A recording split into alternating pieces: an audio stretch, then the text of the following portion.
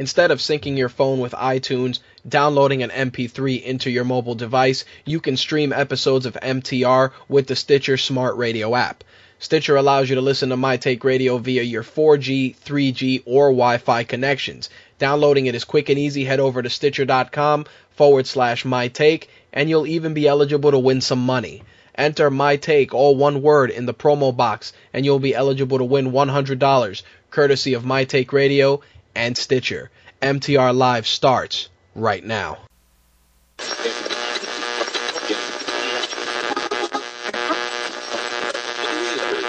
This coverage is live and uncensored, so if you have any small children present, you may want to have them leave the room.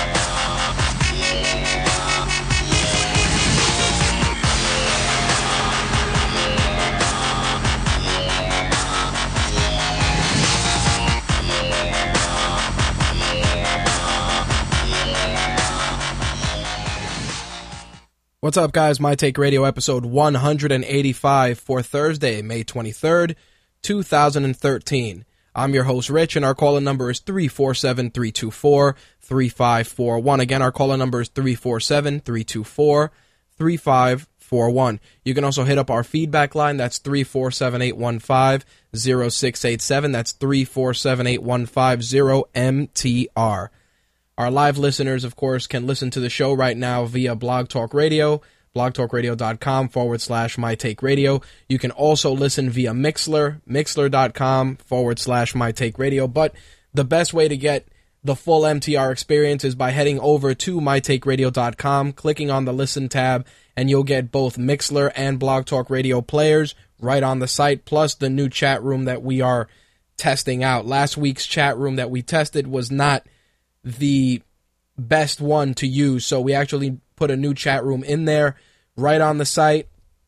You can listen to the show either way, and honestly, I think it works a lot better. Slick and I have tested it, and it seems to be running smoothly, so you can go that way instead of using the BTR chat or the Mixler chat, because it's just dividing the audience way too much, and we're trying to keep everything unified. Plus, it allows for people to link to articles right on the site and be able to check them out directly from the site instead of having to jump through all these different hoops. And we're just trying to centralize everything. That's the main goal in the coming weeks.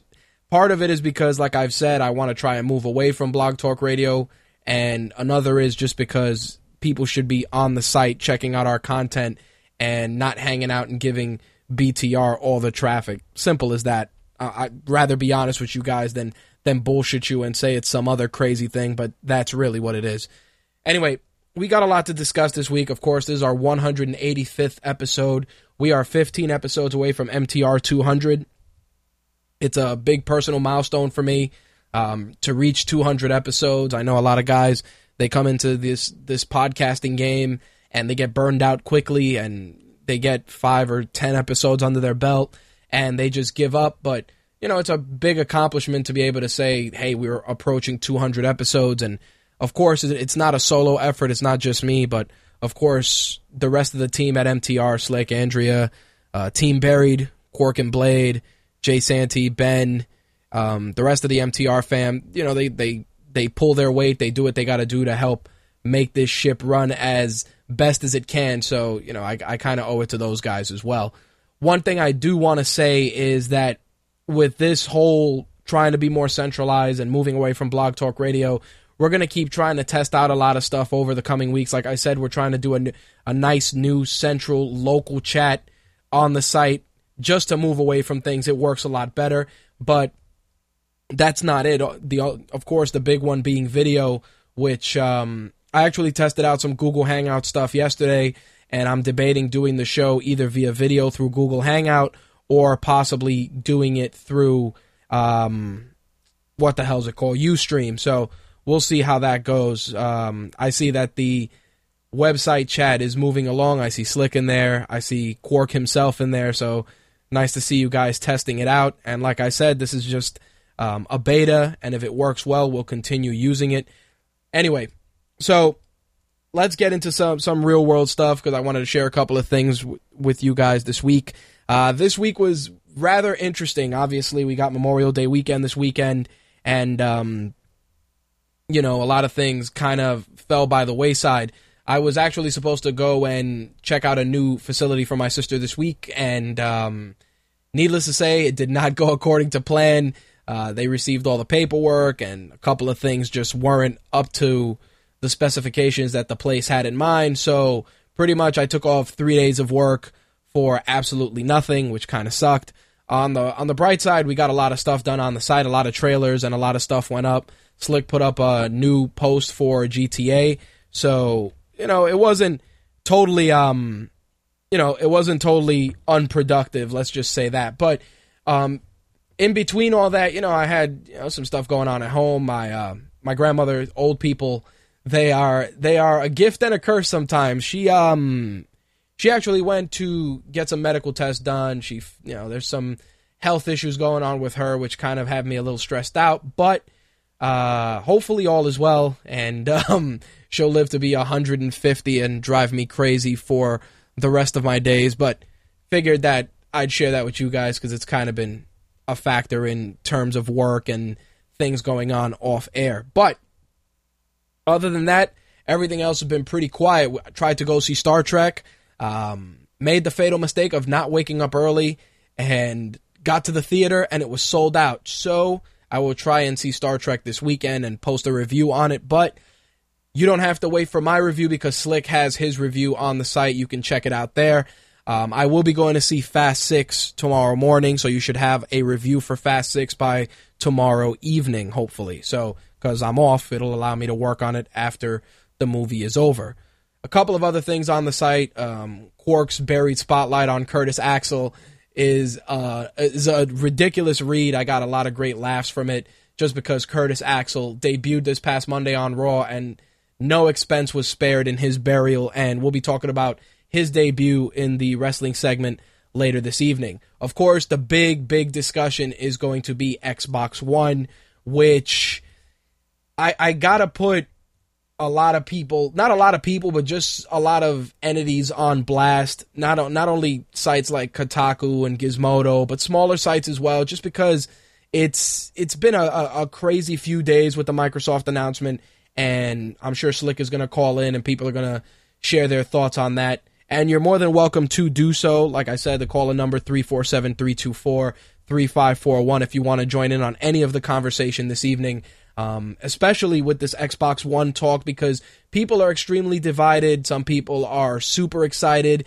In my opinion, a little too excited for what pretty much amounts to a giant VCR that does a whole bunch of other stuff. So, just saying, that's one of those things where it's going to be a pretty spirited debate, and there's a lot of things that I actually want to bring to the audience and share with them, because I spoke to Slick earlier, and yesterday I spoke to Quark and Blade about it, and they shared their thoughts on it. Quark in particular was very, very adamant about, just the system being complete bullshit, and I respect that, and to a degree, he's definitely right.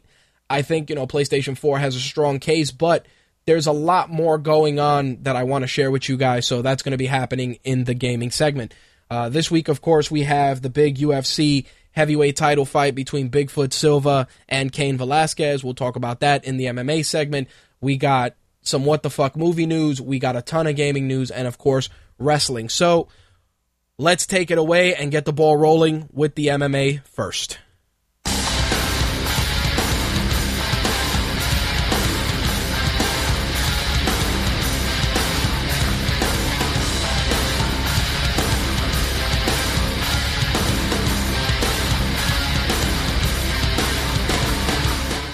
Just a quick reminder that My Take Radio's MMA segment is brought to you by MMA Warehouse. Make sure to hit up MMAwarehouse.com to pick up the latest MMA gear and all your favorite fighter walkout shirts. You can also click the MMA Warehouse banner on MyTakeRadio.com.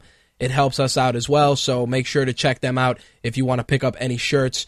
One shirt in particular I actually ordered was the Chael Sonnen tap-out shirt. I will be 100% honest when I tell you guys that usually I don't buy any tap-out gear because it's become so mainstream and so douche-tacular that I usually refuse to do it. But Chael Sonnen's shirt was pretty plain. It wasn't garish. There were no skulls or any of that crazy shit. It was just a nice, simple shirt that said, "Every day I fight." Simple as that.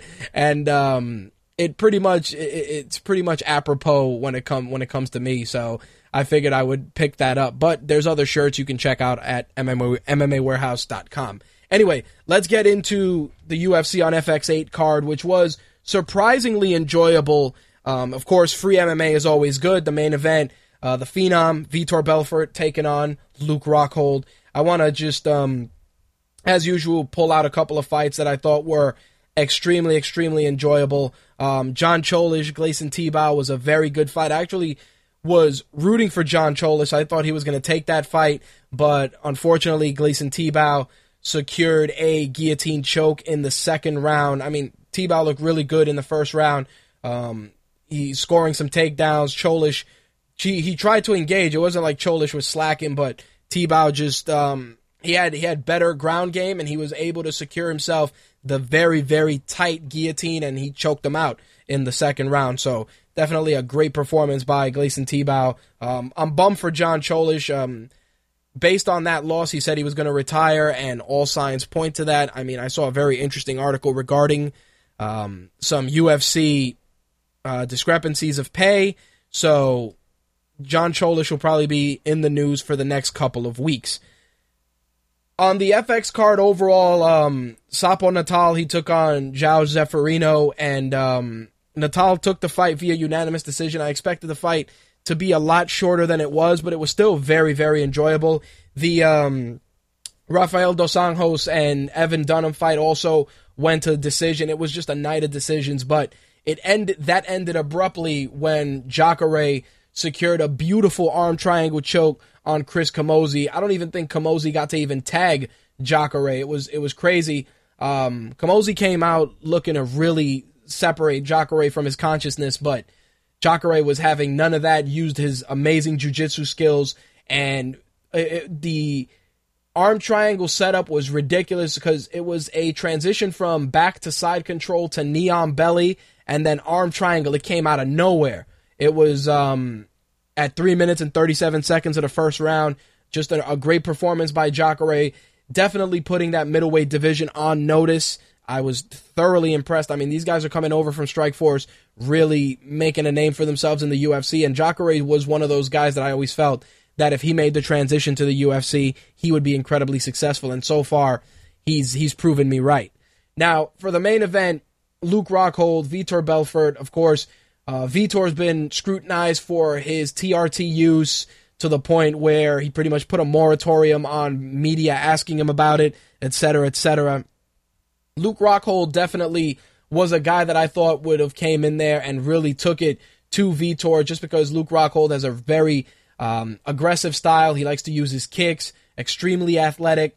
And the funny thing was that the fight started off, guys were definitely respecting each other's hands very well, and then Vitor came in with a bit of a flurry, backed off, and then Rockhold trying to score some kicks. But then out of nowhere, and I kid you guys not, out of nowhere, spinning heel kick of doom by Vitor Belfort to the face just demolished Luke Rockhold, and it was lights out. Pretty much a highlight reel finish for Vitor Belfort, training with the Black Zillions camp. Got it at 2 minutes and 32 seconds, excuse me. And again, the guy makes a great case for himself, wants a title opportunity, but the problem with Vitor Belfort right now is, everybody's talking about the TRT, and he fought at light heavyweight against John Jones, lost that fight, fought Anderson Silva at middleweight ate the famous front kick of doom that killed him dead in the first round. So Vitor definitely is in a very weird place. I mean, he beat the former 185-pound Strikeforce champion with a highlight reel finish. I mean, you could do Vitor and Jacare as your next fight, with the winner getting Anderson Silva, which would be a tremendous fight either way. And I will be honest when I say that I think out of Vitor and Jacare probably has the better chance of taking the belt from Anderson Silva, just because the guy's style is a perfect match for Silva, especially on the stand-up and the jiu-jitsu game itself. It's one of those things, Anderson Silva hasn't really been tested on that jiu-jitsu game, so I would love to see it. I mean, it kills me because with this fight, Vitor, he's an older guy. He likes to kind of market himself as the old lion. He made a huge impression on the fans. I mean, Brazil just went ape shit when he secured that knockout on Luke Rockhold. Honestly, me personally, I'd like to see a Vitor Chael Sonnen fight. That would be tremendous, whether at 205 or 185 or a fight with Jacare. So the future is definitely bright for the Phenom in the UFC, and I'll take any one of those fights. Hell, even Vitor and Vanderlei would be a great fight, but Vanderlei, his future rests with Chael Sonnen, and I hope to God that fight happens sooner rather than later. Anyway, let's get into the rest of the MMA news for this week, because there are quite a few. Some $50,000 bonuses were handed out. Of course, knockout of the night went to Vitor. Submission of the night went to Jacare, and fight of the night went to Jeremy Larson and Lucas Martins. Speaking of the Brazilian fights, UFC confirmed that Showtime Anthony Pettis will be meeting Jose Aldo at UFC 163, and that is taking place in Rio de Janeiro on August 3rd. Also, there's a rumored fight between Damian Maia and Josh Koscheck as well. If you guys saw the Xbox One event, you guys know that EA made it a point to show Anthony Pettis' beautiful Showtime kick on Benson Henderson, so definitely a great week for Anthony Pettis. And I'm looking forward to the fight with Jose Aldo. I think he's going to be a guy that's going to take it to Jose Aldo. I'm not 100% sure he could beat him. Jose Aldo's in a league of his own. But I will say this, if Aldo secures a victory over Showtime, I think Aldo could make a jump to 155, and maybe we can get a super fight between him and Ben Henderson, with him possibly staying at 155. I'd love to see it. I think at 145 right now. Not to say that there aren't any challenges, but I just feel that they aren't on the level that they should be. What is Quark writing? I love the USOB. Very interesting comment, Quark. I love that you brought that up about the UFC, and I'll discuss that in the gaming segment. Last week we were talking about Roy Nelson being on standby for his fight with a possible fight with Junior Dos Santos if Mark Hunt did not get his work visa situated. But turns out that he did. Hunt and Dos Santos will be going down this Saturday. I am really pulling for the Super Samoan. The guy is a problem. And if you don't want to take my word for it, look up Mark Hunt versus Stefan Struve. If Slick would be so kind to post it in the chat.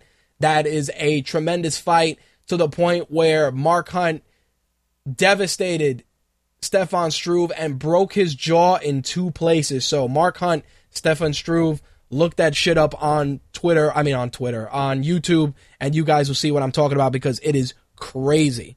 Anyway, the rest of that card for this weekend, Donald Cerrone, KJ Noons on the pay-per-view, TJ Grant, Gray Maynard, James Tahuna, Glover Teixeira, JDS, of course, and Mark Hunt. And the big one, the heavyweights, Cain Velasquez and Antonio Bigfoot Silva, goes down on pay-per-view at 10 p.m. on Saturday.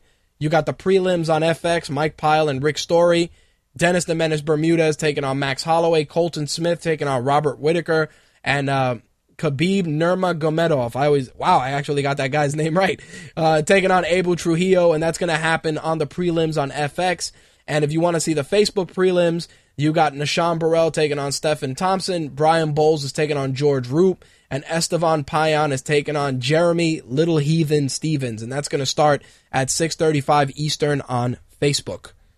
So, the big news this week in other title fight news is that Renan Barão is actually injured and out of his UFC 161 fight. So the main event now will be Rashad Evans taking on Dan Henderson. That is the UFC main event for UFC 161. As of right now, the fight is scheduled for 3 rounds and is not going to be a usual 5-round main event. So we'll see what happens there. It's a very, very bad situation for the bantamweight division because their regular champion Dominic Cruz is injured, and now their interim champion Renan Barão is also injured.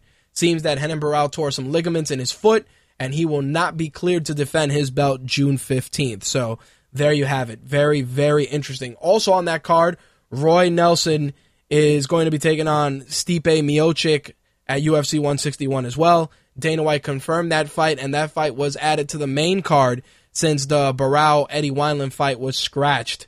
Thanks for bringing that to my attention, Slick. I guess the posting links is not working in Chatwing. You know what that might be? That might be because of a setting on my end. I may need to look into that. I apologize for those of you that were looking for a link there for the Mark Hunt fight, but I will look into that probably during a commercial break later on in the show. I'm actually very happy with this particular bit of MMA news as Josh Barnett signed a new fight deal with the UFC. I'm super pumped. Josh Barnett fought in Strikeforce. I am a huge fan of the War Master. He fought, I watched him fight in Japan in an amazing Puro wrestling match. John Blade was here. He actually saw that match when he was here. I believe it was last Christmas. And Josh Barnett is a wonderful addition to the UFC heavyweight division. The guy can talk the talk. His catch wrestling is insane. And honestly, I think that it's going to be a great career for Josh Barnett. Hopefully he finishes it out in the UFC. I'm a big mark of his, whether it's wrestling or MMA, so I'm glad that things are settled and Josh Barnett is officially in the UFC and will be making his Octagon debut later this year. One guy who hasn't been in the news, and it's because it appears that he is no longer going to be actively fighting, is Matt Serra. I am a big fan of Matt Serra, not just because he's a fellow New Yorker, but just because he's a really cool fucking dude. The crazy thing is that he actually had to get a rib removed recently because of blood clots he's been experiencing in his arms and legs. It's ridiculous. They took out a rib, I believe it was roughly 2 weeks ago. So as of right now, his MMA career is pretty much over. The only thing he said is that he will not use the big R word, retiring, because he would like to have one fight in the UFC. It's crazy because the injury not really the injury, but the ailment that he had with the blood clots, he had them in his arms, which were causing him to lose feeling in his arm. And he also had blood clots in his lungs, which, if you guys are familiar with blood clots, I mean, they killed Chris Candido from ECW. He ended up getting a blood clot in his leg. So it was definitely a very dangerous situation for Matt Serra, and I'm glad he got it taken care of, but I'm bummed because I may never see him fight again. And, he's a New York guy. He was great on The Ultimate Fighter, the comeback season, and he's just been a tremendous addition to the UFC. Not only that, but he is the guy that has the biggest shocker of all time, which is him knocking out George St. Pierre for the belt at 170 right after the UFC comeback season. You guys can definitely look that up as well because that was fucking historic. I think I jumped out of my seat, and I'm a fan of GSP, but I was rooting for a New Yorker, for one of my own, and Matt Serra did his thing. So, like I said, I'm bummed to see that he may not actively be competing anymore, but he's got, 2 kids, 1 on the way, so I'm glad he's getting his health issues taken care of. Another guy who's kind of been out of the spotlight recently is Alistair Overeem, of course, after being destroyed by Bigfoot Silva. The Reem was pretty much real quiet for the time being. He was also nursing some injuries, but it looks like he will be meeting Travis Brown at UFC on Fox Sports 1.1. I can't believe they're even calling it that. That's going to be part of the main card, but it is not the main event. That fight's going to be taking place August 17th at the TD Garden Arena in Boston. Also on that card, Thiago Alves and Matt Brown, Michael Johnson and Joe Lazan. Conor McGregor is rumored to be on that card as well. I think that's going to be a great card for Boston. And I'm bummed with Overeem. I'm not saying he deserves the main event slot, but after the fight he had with Bigfoot and the way he just got tagged out there, I think the fight with Travis Brown is a good fight for him. It's a solid fight, and not for nothing, I wouldn't mind seeing Alistair Overeem and Josh Barnett maybe as a secondary fight. I mean, Barnett, the only fight that he lost was the one to Daniel Cormier in the Strikeforce Heavyweight Grand Prix. So, not for nothing, Barnett and Overeem would be a tremendous fight. Hell, that would be a co-main event on any card because it's just so sick. But it's a great week for MMA. The only blemish I've seen this week was what's going on with the fighters of Invicta and some crooked management bullying some of the fighters, trying to force those fighters to sign with this particular individual. And I wanted to get into that story a little bit, but I wasn't able to get all the information I wanted to, so I may touch on that next week. But I will say this, the Invicta promotion, the ladies over there are putting on excellent fights, and I'm really hoping they get a TV deal soon, whether it's on Showtime or on one of the regular cable channels, whether it's Spike TV or etc. I mean, I'm sure the UFC definitely supports them, so you never know. You might see Invicta cards on UFC on Fox Sports 1. So we'll see what happens in the coming months with regards to that. Anyway, that's going to wrap up the MMA segment for this week. Let's get right into some wrestling because there is quite a bit to discuss. We want the gold, sucker! Hulk Hogan, we coming for you, nigga! Sierra, India, Echo, Lima, Delta, Jude.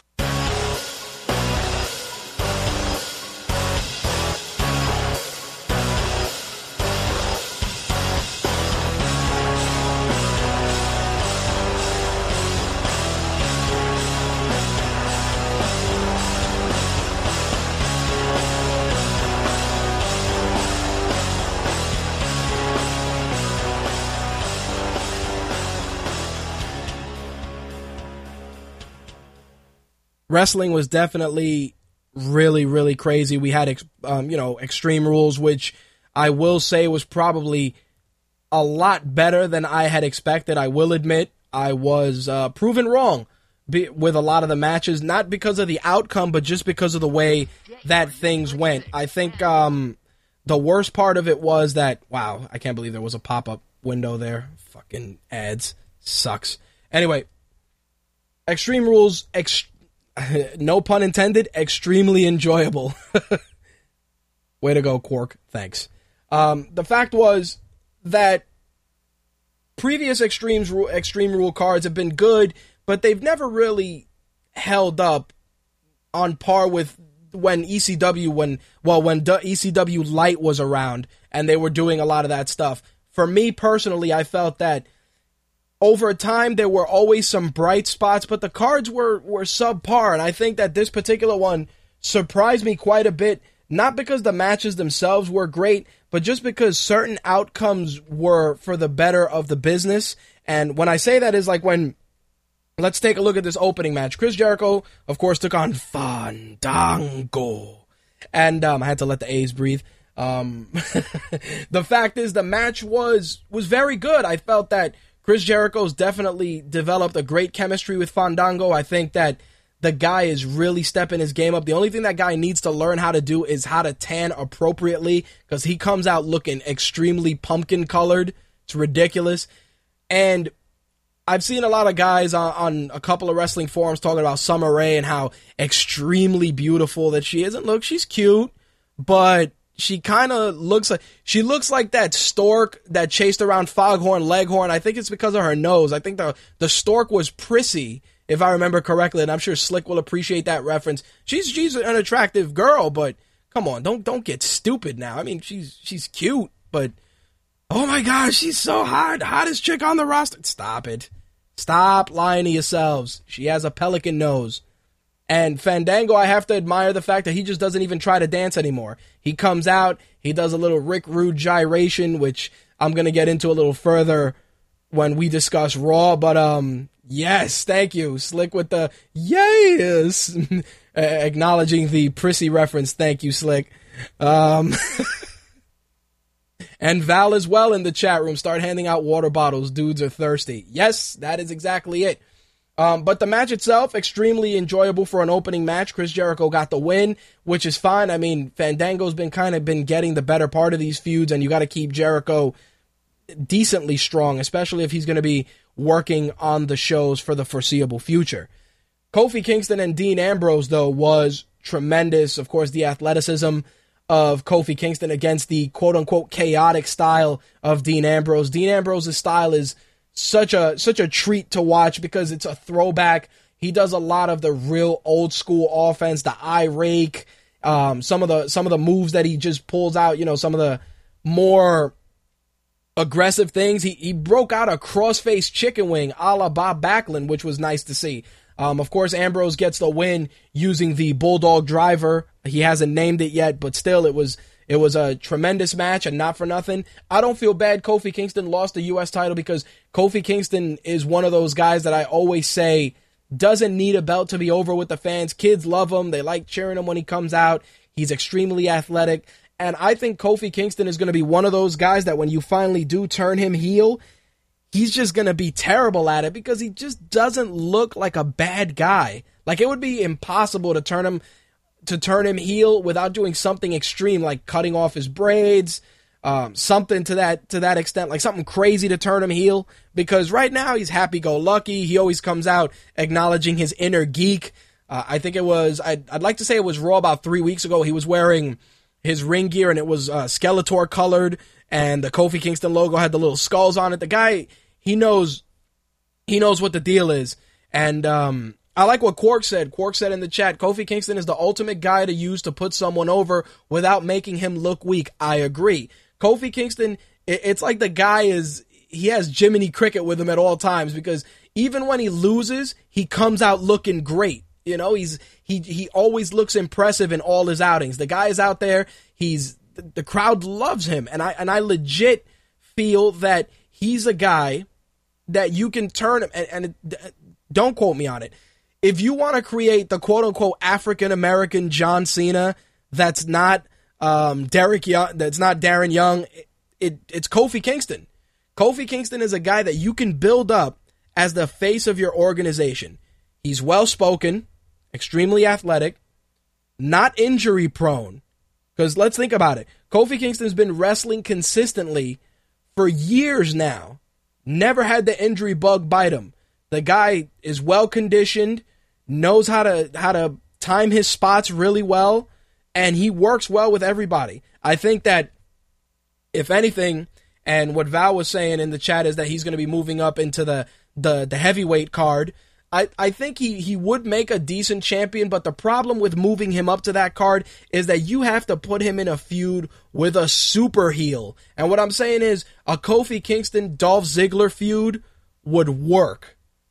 Not with Kofi Kingston getting over and getting the belt, but it would be a great test feud to set him up. I mean, I thought they were going to pull the trigger when they had him feuding with Randy Orton at the time when Orton was playing the heel. Kofi Kingston looked great in that feud. He showed shades of a more aggressive personality, and it just rocked from start to finish. I was bummed when they kind of decelerated that push, and he's pretty much been stuck in the mid-card or tag teaming with R-Truth or, just being fodder for the Shield. But if you're bumping him up to the heavyweight title or, the WWE Championship, either way, I think, oh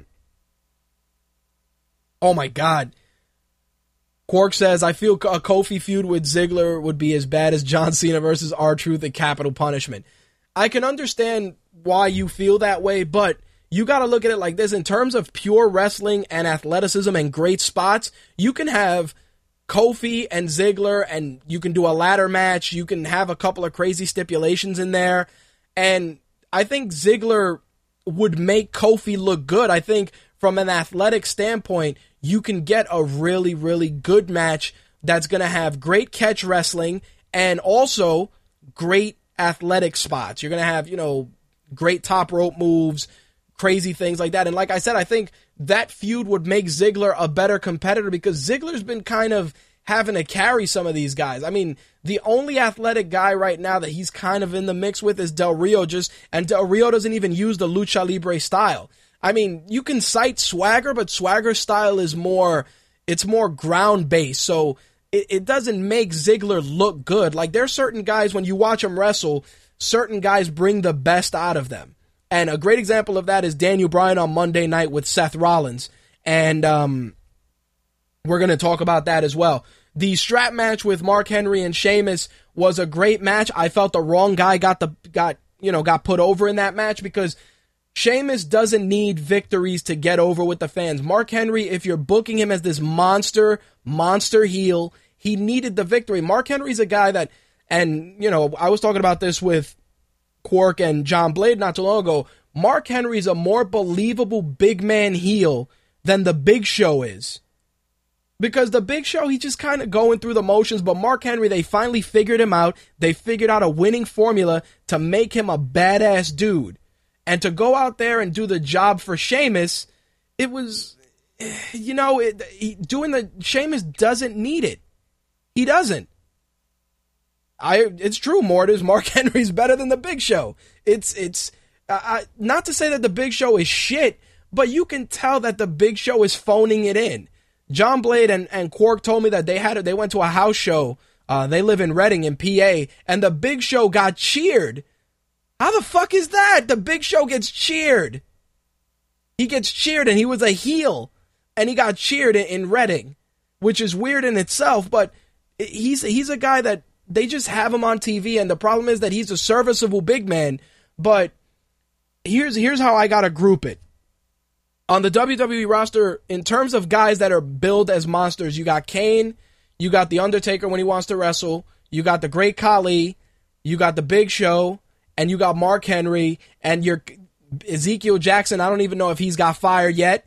And last but not least, of course, you got Big E, who's kind of moving up there. Kane is always going to be a staple big guy. So you're not going to get good matches or bad matches out of Kane. You're going to get regular matches. You know what, Quark? I don't count Ryback in that because I'm talking about big, massive guys that are booked as monsters. Like Ryback, he's booked that way only because he's in the main event. But I'm talking about like Big E Langston. They're trying to make him the new Mark Henry because, you look at these bigger guys, these monster heels that they're using, and even monster faces. And when you look at the overall athleticism, the Big Show actually I'd rank him a step above the Great Khali because the Big Show goes out there and he goes through the motions. He does his his shush chop. He does the knockout punch. He doesn't even do that finisher he used to do, which was like the final call, which he used to use like the leg drop. I mean, the leg drop. It almost looked like a leg lariat that he used to do. But seriously, like in terms of the big guys, I think the best big guys right now are Mark Henry.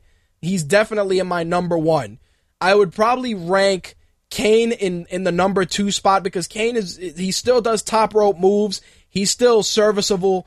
And then I would go down that list. I'd probably put Big E Langston in the middle and then Big Show and then the Great Khali. But what I'm hearing is that they plan on doing a match at SummerSlam with Big E Langston and Mark Henry in a battle of the strongmen. I don't know if that's going to happen, but I think it would be a match that would definitely do well, and especially if you let Mark Henry kind of set the pace for that match, because Big E Langston, for as big as he is, definitely a more agile big guy. Definitely more agile. Battle of the Blackness. Yes, Quark, that is true. Vince loves to do the black on black crime. Racist Vince. Damn it! You're gonna go out there and you're gonna beat the black off of each other. That's what you're gonna do. You go out there and you do it, damn it! You do it! Seriously. That's what happens. Vince loves making the racial fights. But in terms of big guys, Mark Henry should be the guy that carries the banner as your monster heel. And I would build Big E down the road as your monster face. I mean, the guy was a face in NXT and people loved him. People were digging Big E Langston in NXT. And I think he's another guy that you can see he's a big dude. He's incredibly agile. The only weakness that he has is that his mic work is shit. Mortis in the chat was talking about Mason Ryan. I thought Mason Ryan got fired. That is true. Big E is loved as a heel, Quark. Nothing was funnier than him punching AJ in the boob, and she took it like a champion. She also said that she had a bra with a lot of padding, so had she not been wearing that, she probably would have been hurt. So, Oh, man. Really? Mason Ryan is kicking ass at NXT? I've been out of the loop with NXT for the last couple of weeks. You know what's funny? Slick mentions fake boobs. AJ just wears like 2 push-up bras or bras with a lot of padding. She got no fake boobage. So, and the reason I say that is look at the quote-unquote WWE Diva Spotlight that they like to do, which is their version of the Sports Illustrated swimsuit issue. That's pretty much what it is. It's just like, hi, look at this. And she did a photo shoot with Caitlyn, and she just looks totally different. She looks like a regular chick you'd bump into in the street. Just saying. Anyway, back to this pay-per-view recap. Del Rio took on Jack Swagger, of course, in an I Quit match. The right guy went over. Jack Swagger, he's still dealing with the court issues for being a pothead, so you don't want to put him up in contention, but you want to keep him around. I think it's gonna bump into, it's gonna be one of those things that he's gonna have to be bumped down the card because of that, especially if he ends up pleading guilty or having to do community service or any of that. So WWE's doing smart and letting Del Rio get the win there. And not for nothing, Del Rio's improved. The Latino community, they love him, but it's really because of Ricardo Rodriguez and his freaking intro. It's not because of Del Rio's wrestling. Honestly, I would have Del Rio get injured and have him come back as Mil Mascaras with the mask on. Kids would love that shit, and it would give Del Rio some new life. And you can have fun with that because people could be like, yo, man, Mil Mascaras looks like Alberto Del Rio. And he could be like, nah, that's not me. And have a bit of fun with that. Maybe make him Ricardo Rodriguez one week, make him Alberto Del Rio another week. And, when they're like, oh, Alberto, I know you're Mil Mascaras, and then have Ricardo Rodriguez walk out with the mask on, and people be like, oh, where's Ricardo? He's like, oh, Ricardo's getting my car or something. I think it'd be a good way to kind of add a little spark to Del Rio's gimmick. I mean, him coming out and being the, do not say that, Quark. Ricardo should become Sin Cara. I think John Blade would probably, have a heart attack. Scene cardio, I think, is what you were looking for. Scene cardio. But, seriously, anyway, moving on. Tag team tornado match for the tag team titles. Team Hell No and The Shield was tremendous. The Doomsday knee drop on Daniel Bryan was a ridiculous way to finish it off. Great tag team finisher. The Shield win the tag team titles. Of course, Ambrose comes out to celebrate with them in a picture that was seen all over the web. But I will say this. Team Hell No kind of needed to lose only because they've been a little stagnant, and it's not because of the gimmick themselves, but just because the belts weren't being defended and they weren't really doing anything with them. I think right now would be a great time to kind of start separating them. You don't have to make them feud. I'm sorry, you don't. You don't got to make these guys feud. It's not necessary. They could just, amicably go their separate ways with a hug. Kane could go back to doing something in the mid-card, and Daniel Bryan can go back to challenging for the World Heavyweight Championship, because not for nothing, I think him and Ziggler, with their AJ history, would give us some great title matches. The Big Show and Randy Orton match was about as formulaic as you would expect, and Randy Orton got over, which is fine, because I'd rather the Big Show not win, and I was impressed that they let Randy Orton use the punt kick. It looked really good. Randy Orton is determined to turn heel. He's been talking about it, and he's mentioned it in interviews, and the dirt sheets are abuzz. So we may see him turning heel and feuding with Sheamus come SummerSlam. That is a barn burner and a half, folks. I'm fucking kidding. That match is... That match pretty much just... Randy Orton and Sheamus... The end result is this.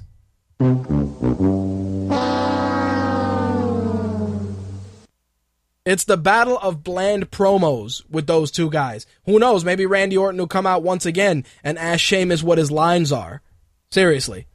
So, the WWE the WWE title last man standing match with John Cena and Ryback was what you'd expect, and it ended up leading to a nice big spot with them going through the wall of the set and Cena being taken out on a stretcher and the match being ruled a no contest.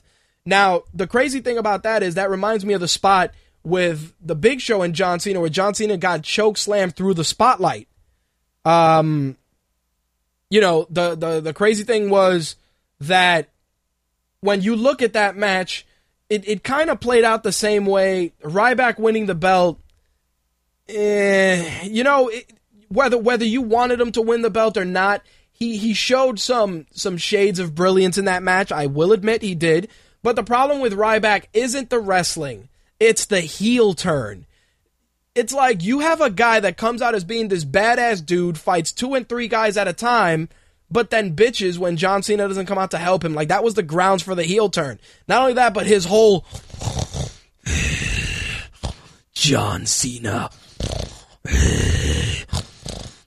It's like, can somebody get that guy a nasal strip? Like, come on, man. Like, the snarling gimmick, just get the fuck out of here.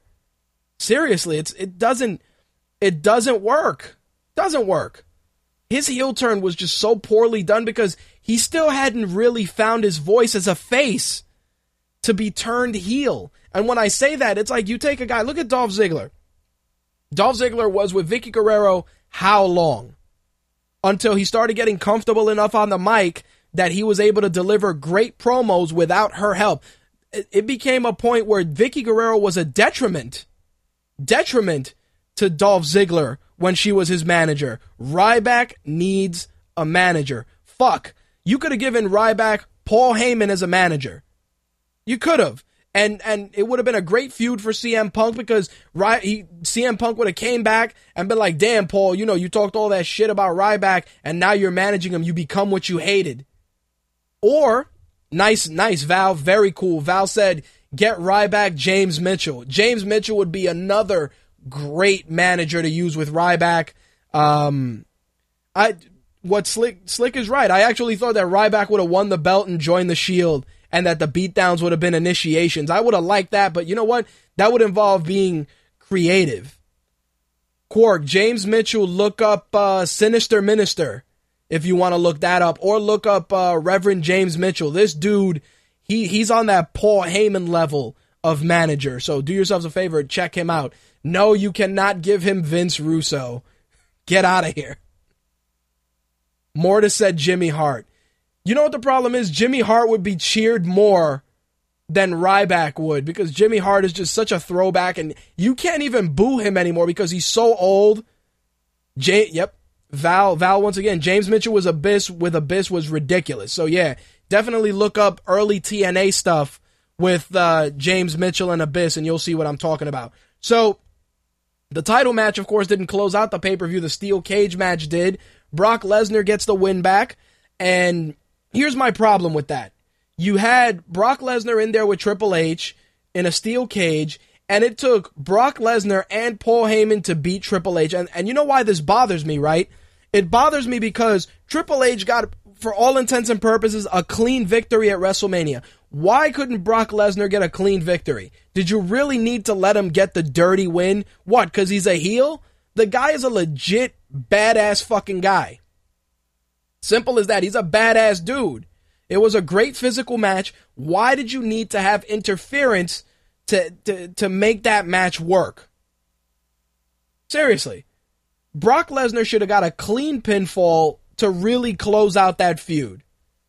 Because clearly we know that it's we're moving to Curtis Axel territory. So I was bummed. I was bummed that Triple H didn't co-sign Brock Lesnar getting the clean victory. It was stupid. And I agree. Quark said it best. The WWE telling me that Brock can't win in a cage insults my intelligence. You got that shit right. It really is an insult to my intelligence that Brock Lesnar couldn't get a clean pinfall on Triple H in a steel cage. It's fucking bullshit. Look, don't get me wrong. We all know wrestling is fake. It's predetermined. And before somebody says it's real to me, I know. I understand. But seriously, it's bullshit. It is complete bullshit that Brock Lesnar couldn't get a clean pinfall on Triple H. It's stupid. It's beyond understanding to me why they couldn't do the right thing and let Brock Lesnar get the clean pin. Especially because you could have closed out that feud. Brock Lesnar would have looked strong. Triple H could have gone on and, done his whole thing with Curtis Axel, and that would have been it. But no, he's got to use the sledgehammer, and Triple H has got to look like he's having a stroke, which I'll discuss that in a few minutes. Thank you, Jerry Lawler. So, yeah, that's the long and short of it. Anyway, Extreme Rules overall, if I had to rate it out of a possible 10, I'd give it an 8, only because of some of the endings to some of the matches, but it was definitely a solid 8, 7.5, 8 in my book, out of a possible 10 for sure. As for Monday Night Raw,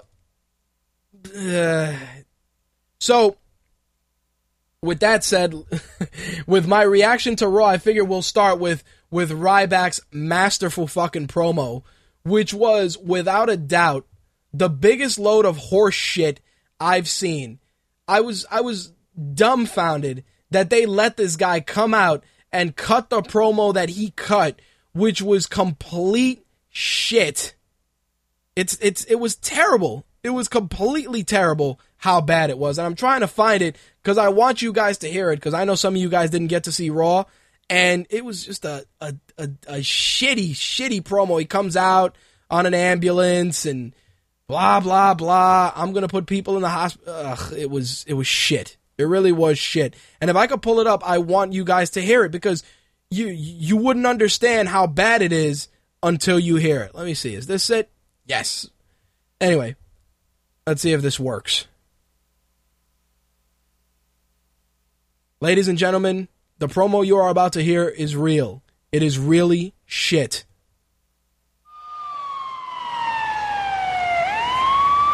Well, Monday Night Raw begins tonight at the Sprint Center in Kansas City, Missouri. You are looking live. Oh, fuck you, YouTube.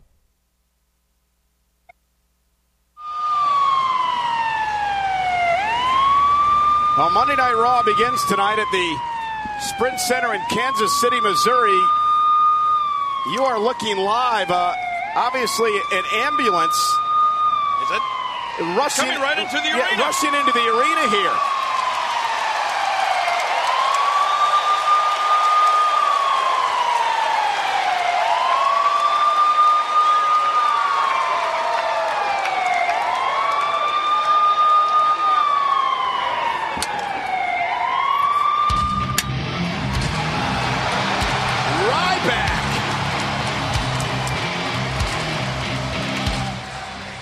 Last night, the official decision in my match with John Cena was no decision.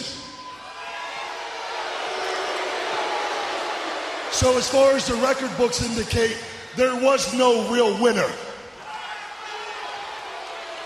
Now, while John Cena may have walked away with the WWE Championship, he certainly didn't walk away. Now, last night, John Cena refused to be put in an ambulance. But I guarantee you, the next time we meet, he won't refuse. So I'm not just standing out here on an ambulance to look cool to all you stupid people, because I don't give a damn what any of you think anymore.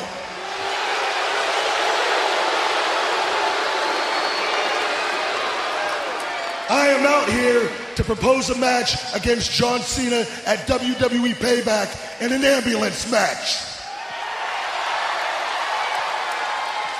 Where it does not matter if you're standing or not. It does not matter if your heart is beating or not. All that matters is throwing the other man in the back of an ambulance. And I guarantee you that man will be John Cena.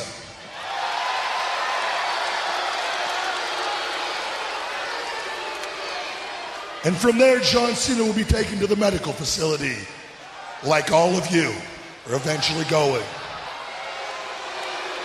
In actuality, though, a lot of you will skip the medical facility and go straight to the morgue. Just look around at all yourselves. Fat, pathetic, weak people of society. I have nothing in common with any of you. You don't understand what it's like to wake up each and every day wanting to be the damn best. You wake up every day with no goals, no direction. You are all lost souls of society. yet you worship John Cena. You want to be like John Cena. John Cena's your hero. Absolutely pathetic. None of you have anything in common with John Cena. None of you know what it's like to wake up and bust your ass each and every day. You know nothing about nutrition, education. All of you, hard work. You have no idea what it takes. So I tell you what, at WWE Payback in the ambulance match, I take John Cena to the medical facility. I take John Cena to the morgue. I take all of you to the morgue with John Cena.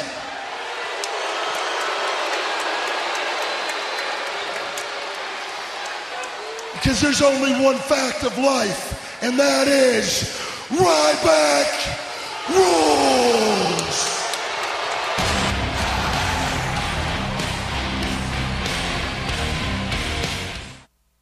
Yeah, that happened.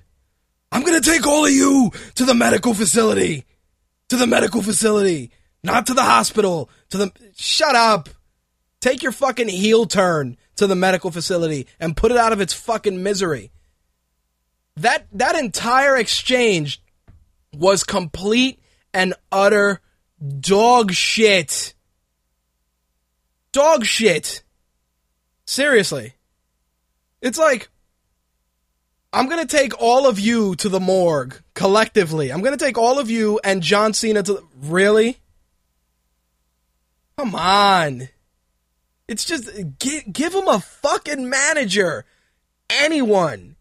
Give him anyone. Give him fucking Al Sharpton, Ariel Castro, somebody. Give him a fucking manager. Someone who the crowd can hate more than him. People don't boo Ryback because he sucks. People boo Ryback because he's just a shitty heel. He's a passable wrestler.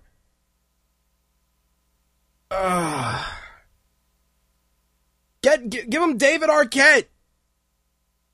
Oh, Jody Arias. Thank you, Slick. Yes. Jody Arias is Ryback's manager. Or what's the chick? The Farrah Abraham is Ryback's manager. Shit.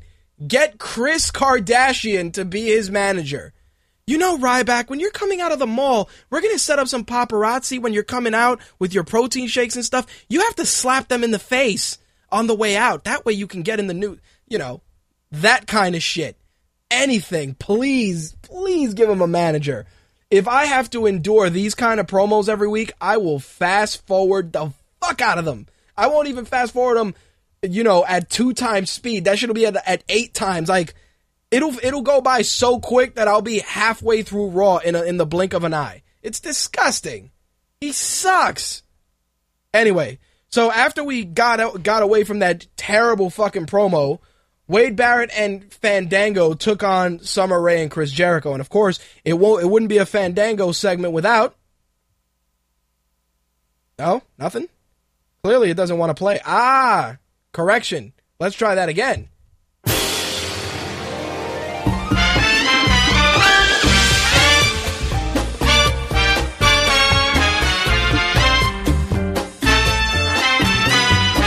That is now stuck in your head. Fuck you guys.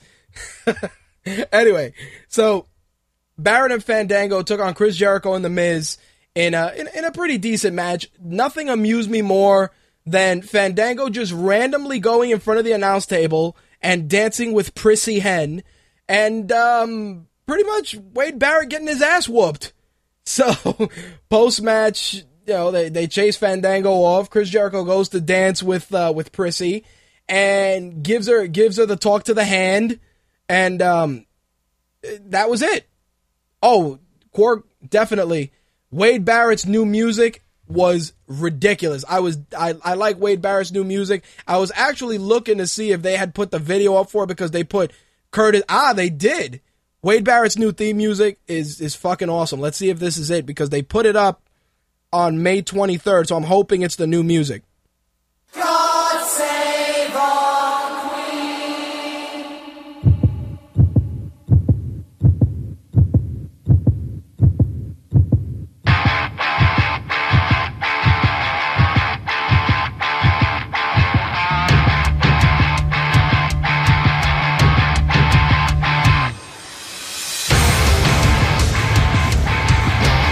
See? Pretty badass. A little bit of English reference in there. Like that. Liked Curtis Axel's music, even though Quark buried him. The music was cool. Nice homage to his dad. Mortis said that Slick, not our Slick that writes for MTR, but Jive talking Slick should be Ryback's manager.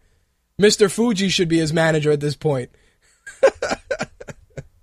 Anyway, so Chris Jericho pretty much played Prissy the Hen, and Jeritrol struck 1,000%. It was very, very amusing. I think Fandango from now on should just lose every match by countout by going out and dancing with Prissy Hen at the announce table. He should just be having a match and tell his opponent, wait, and go out there and just dance. Just dance. Just dance to end every match. It would be amusing, and it would just be so randomly insane that people would be like, but you're losing. People have to appreciate the dance. It would be ridiculous. It would be so insane. Just him randomly just going out there and dancing. And it should only happen on obviously only on Raw. On SmackDown, he should have matches. On Main Event, he should have matches. On Raw, he should say that since Raw is live, the live audience deserves to see him dance. And just have him dance every fucking Monday. It would probably piss people off to the point where whoever he's fighting would come out and just beat him up and throw him in there, and he'd still get the victory, but maybe they'd be so bummed out that he'd lose via countout a couple of times, and it would still keep him strong, and the crowd would probably just get into it and hum the music. Just real crazy shit. And the only reason I say it is because the whole dancing thing is it's gonna wear thin. And I say that because of Brodus Clay. Brodus Clay came out, everybody was digging Brodus Clay, except us, the MTR faithful, and little by little, it just wore thin. The dancing shit wears off. At least if you do crazy shit like that, it's so random that it would keep things interesting. Anyway, Sheamus, for some reason, decided that it was a great night to bury Titus O'Neil. Titus O'Neil got murder, death, killed by the Brogue Kick, and Heyman unveiled his new client, which was formerly Michael McGillicuddy, now Curtis Axel. I'll tell you a couple of things. The rationale for his whole renaming, just calling him Curtis alone is just terrible. Like the comic strip Curtis. Like, you could have just called him Kurt Axel. Or you could have just called him, Hennig. He could have just came out as Hennig himself, just his last name. Like Ryback, just Hennig. That's it. Just come out like that. Like, yo, he's coming out in honor of his father, and this is Hennig, and that'll be it. Just leave it like that. But Curtis Axel, you can't even chant that right. Like, maybe you could chant Axel, but really, it's just such a terrible fucking name. Curtis Axel sounds like a car salesman or a guy that is the manager of a mattress emporium. Not a mattress store, but a mattress emporium. Seriously, that name was shit. I understand what you wanted to do, but it was just weird. And it is true, Mortis. I did notice that it did say Kurt Axel on the Titantron, and that's what I Kurt is okay. At least it's more, like Mr. Perfect, Kurt Hennig. But to call him Curtis is just so blech, just so shitty. Of all, you could have just, like I said, you could have Hennig, you could have called him Hennig, which I would have rathered, or the Axe, you could have just called him the Axe. Or, in honor of his grandfather, something, but Curtis Axel was just shit. And you know what the problem was with Curtis Axel? Not so much the debut, not so much the Paul Heyman endorsement, but you have a guy, or Axel Hennig. Axel Hennig would have been great. Thank you, Quark, and thank you, Mortis. Definitely. Axel Hennig would have been great. Would have been perfect. People could have chanted Axel, they could have chanted Hennig, and not for nothing, it would have been cool if he would have came out and done the gum swat. I remember Chris Jericho, when Mr. Perfect passed away, he came out with the towel and did the gum swat. So, little things like that. I'm not saying that he should come out and do the Perfect Plex as the finisher or something crazy, even though he should use some variation of the Perfect Plex for the finisher. Maybe do it like a Perfect Plex into a Michinoku driver. That would be a great finisher.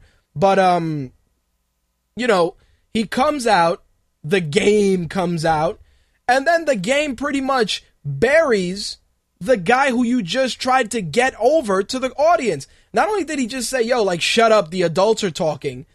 He straight bitched him out. On top of that, he slapped him. He slapped him like Ike slapped Tina.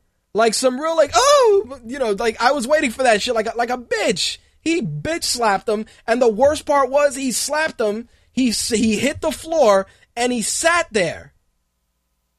I'm sorry. And look, I understand, the slap in wrestling is the thing, but any of you guys in the chat room, if a grown man slapped you in the face, you'd get mad and you'd get in the guy's face. That's the way you gotta get the guy over.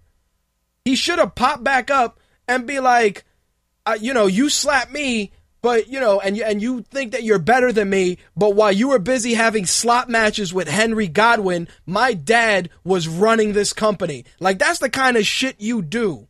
That way, you get slapped in the face, but you don't lose your heat. Any heat that he had ended the minute he got slapped and he hit the floor like a bitch. That's what he should have done.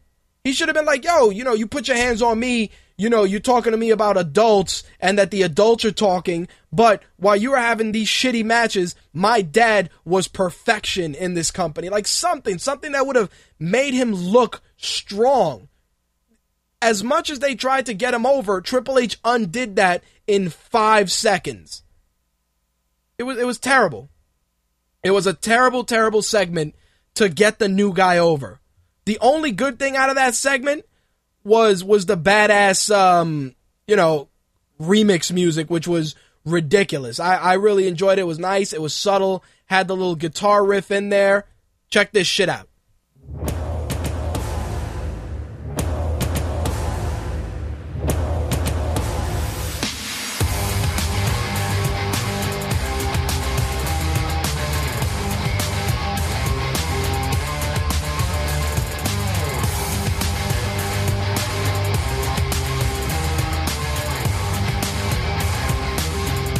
See, not terrible. Nice little bit of Mr. Perfect undertones in there. It wasn't bad. It wasn't bad. What was bad was Triple H just burying him. And you know what?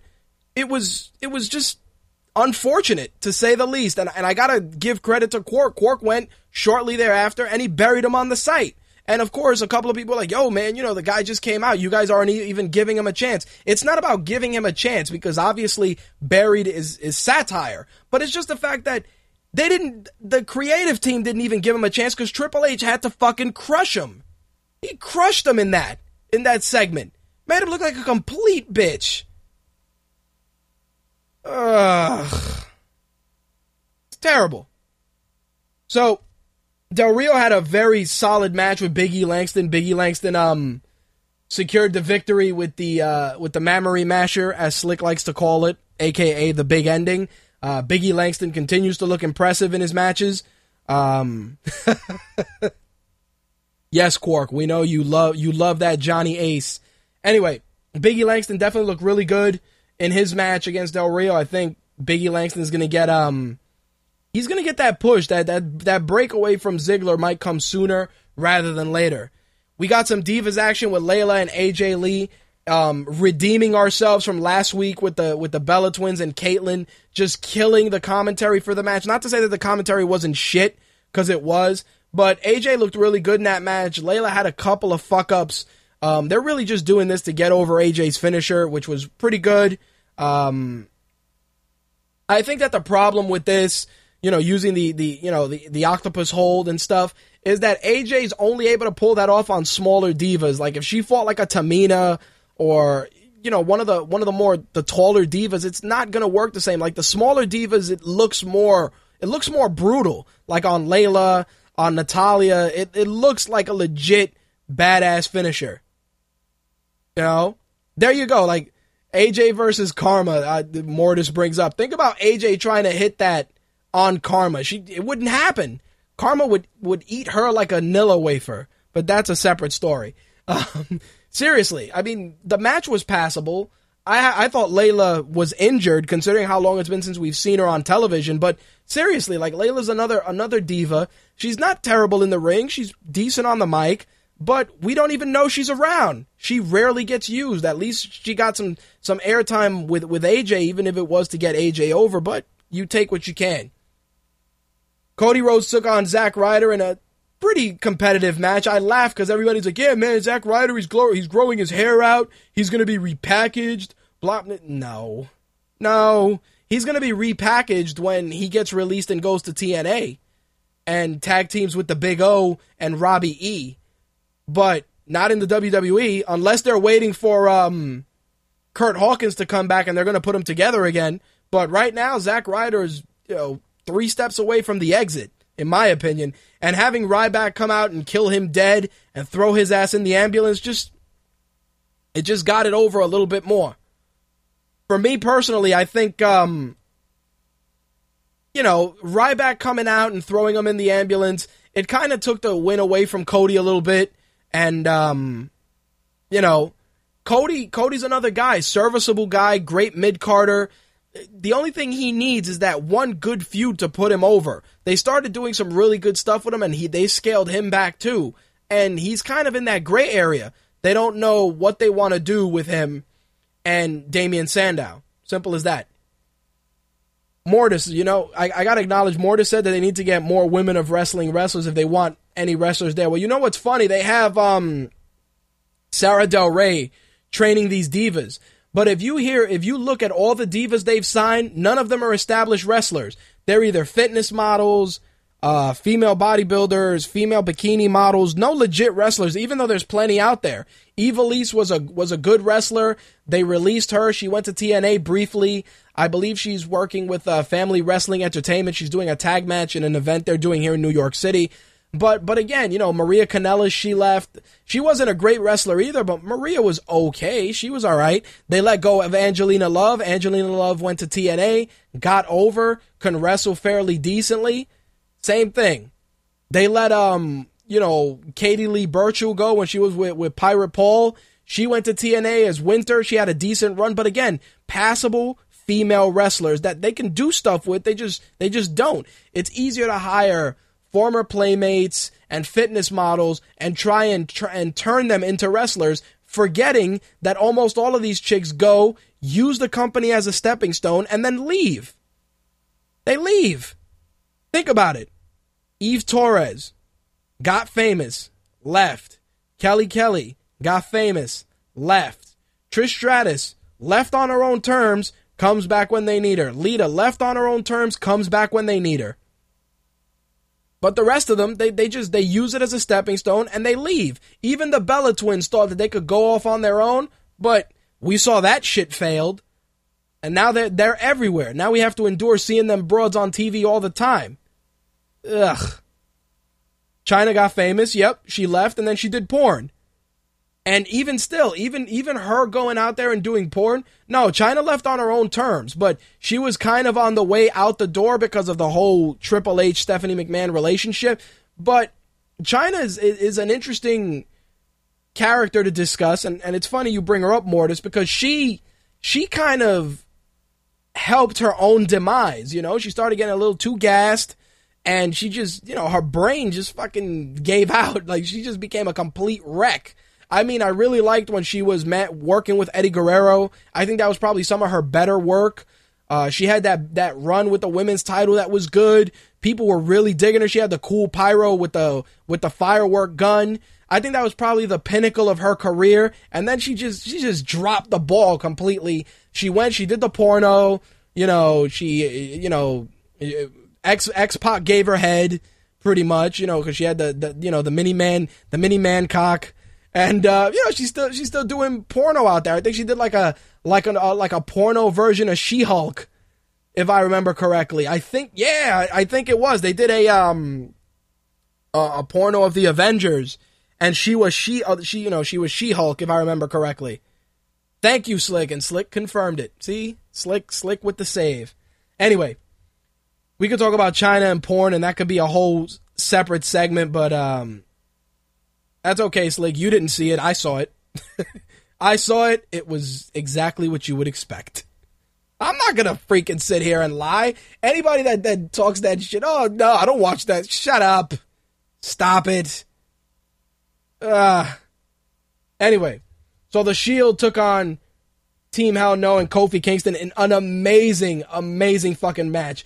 Daniel Bryan was in full American Dragon mode. It wasn't Daniel Bryan, NXT rookie, blue chipper. That was full-on American Dragon violence all over Seth Rollins. It was bananas, and Rollins just dialed it onto 1,000. I'm sure these guys, after that match was over, they went to the back and they got yelled at like, you guys shouldn't be so entertaining. Damn it, what are all those spots? You're supposed to kick and punch for 15 minutes. You know, just Vince having a stroke back there. It was ridiculous. Look, the six of them, you know what they remind me of? If you guys remember when Paul Heyman was writing SmackDown and you had the SmackDown 6, this is what Raw is right now. Raw is these fucking guys. I mean, don't get me wrong, you got your Antonio Cesaros, your Damian Sandows, but I'm talking about 6 wrestlers that have tremendous chemistry together, that work well together. They are right here. The Shield, Kane, Daniel Bryan, and Kofi Kingston. Hell, even Kane with the seated drop kick. When the fuck do you see Kane just run out there and throw a seated drop kick? I mean, he does it on occasion, but he usually uses the big man offense. I'd like to say 90% of the time. It was tremendous, and just the awesome flying knee drop from Rollins and then the spear to finish it off. It was ridiculous. It was amazing. And to think, imagine if Paul Heyman was writing Raw and these guys were running this company. It's tremendous. It is tremendous the way that match went. We got 22 minutes of wrestling. 22. Think about this. There's 3 hours of Raw, and the Shield and those 3 men, Team Hell No and Kofi Kingston, gave us 22 minutes of wrestling. That's all I'm saying. 22.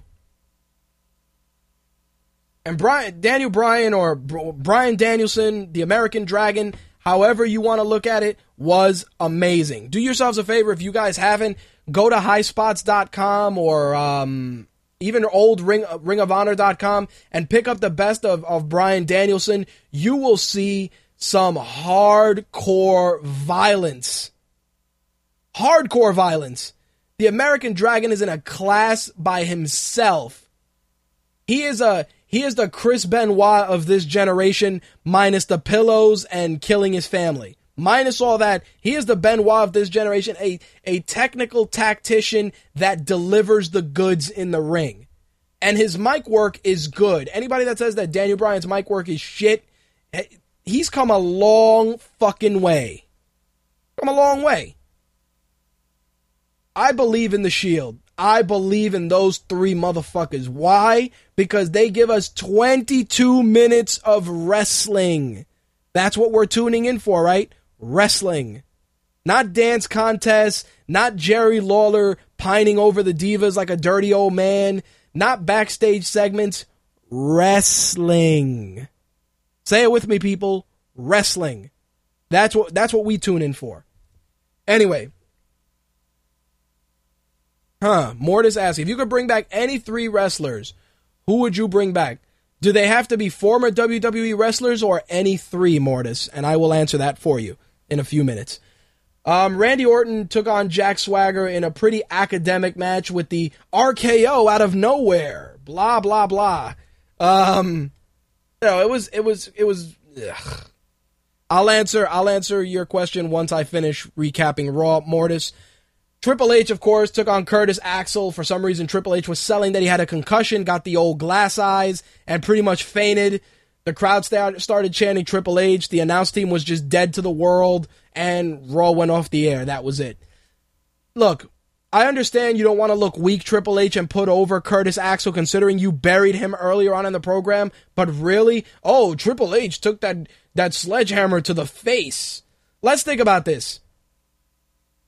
You took a sledgehammer to the face. And you're all good. Yeah, you had a concussion. No. You took a sledgehammer to the face. I understand continuity, storytelling, but you could have used some black and blue makeup to make his face look bruised. Something to really sell that. Not just, I'm going to pour water on myself, then I'm going to faint and look at you with the old crazy eyes. I'm going to look at you like Samuel L. Jackson looked at Justin Timberlake and Black Snake Moan. Seriously. It was a terrible way to close out a decent Raw. A decent Raw. Seriously. Triple H buried the guy that they tried to get over in one night. Disgusting. Anyway. So Mortis in the chat asked if I could have 3 wrestlers in the WWE, or I could bring back any 3, who would they be?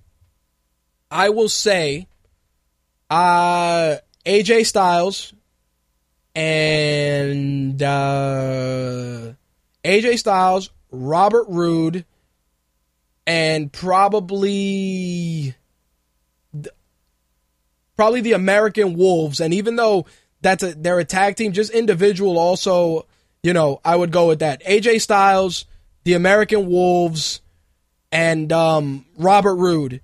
If I had to go further than that, Christopher Daniels, definitely. Not so much Frankie Kazarian because he had a shitty run, but Christopher Daniels, definitely. I would bring back, if it was guys that have been in the company, I'd bring back Bully Ray and make him a heel, like a legit heel. Bring him back as a heel. Let him do the solo run. Same shtick. Former WWE wrestlers. I definitely bring him back. I would bring back Rob Van Dam because you need Rob Van Dam. You need him in there. I'm sorry, but you do. And I think the only other guy I would say probably would be, and this is without saying, and that's Kurt Angle. And the reason I say Kurt Angle is because Kurt Angle would go out there and have 4-star matches with 90% of the fucking roster. He would. Kurt Angle, regardless of whatever people say about drug problems or him just being crazy, imagine a wrestling match between Kurt Angle and Daniel Bryan. A legit wrestling match. Or Kurt Angle and CM Punk. Ridiculous. Any of those guys would rock in the WWE. And a lot of you guys said, AJ Styles would get shit on in the WWE. I'm talking about if the WWE had a solid creative team that knew wrestling, AJ Styles would be a problem. AJ Styles would be serious. And if you don't even want to give him a solo run, I would put AJ Styles in a tag team with Evan Bourne and let him run rampant in the tag team division. It would be nasty. You know what's funny? Quark brought up Kevin Nash. I would make Kevin Nash the manager of Raw. I would. I'd make Kevin Nash the manager of Raw. I would. Not that Vicky Guerrero isn't good, but Nash would be God tier. He would be God tier. His promos alone just come out, you guys, you're kind of boring. Get the hell out of my ring. Let's get some real guys in there that are going to wrestle. Like Kevin Nash would be that kind of a dude. I would love to see that. Or I would love to see Kevin Nash be Booker T's co-GM just so we can see Black Snow and who the hell did Kevin Nash call himself in TNA? When they were doing the announcing together, anybody, Mortis, step in here. I know it was Black Snow, yes, Chet Snow and Al White. Thank you, Quark. Ridiculous. I'd love to see Kevin Nash not wrestling, but in a manager role, as an enforcer or as a GM. It'd be great. Kevin Nash wrestling, get the fuck out of here. Definitely not.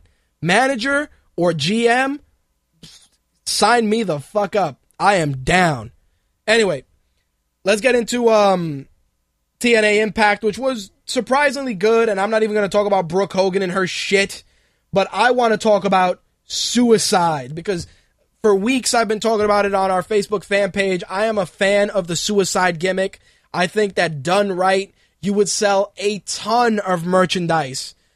a great finisher, a great wrestler. I don't even know who was under the mask. Some people say Christopher Daniels. Some people say Frankie Kazarian. Some people say, the guy who played Harold, Scorpio Sky. Other people are saying that it was Shark Boy under the mask. I don't care. It was ridiculous. And Suicide is going to Slammiversary to face Kenny King and Chris Sabin for the X Division title. It was great. It really was good. Good to see Joey Ryan back in there.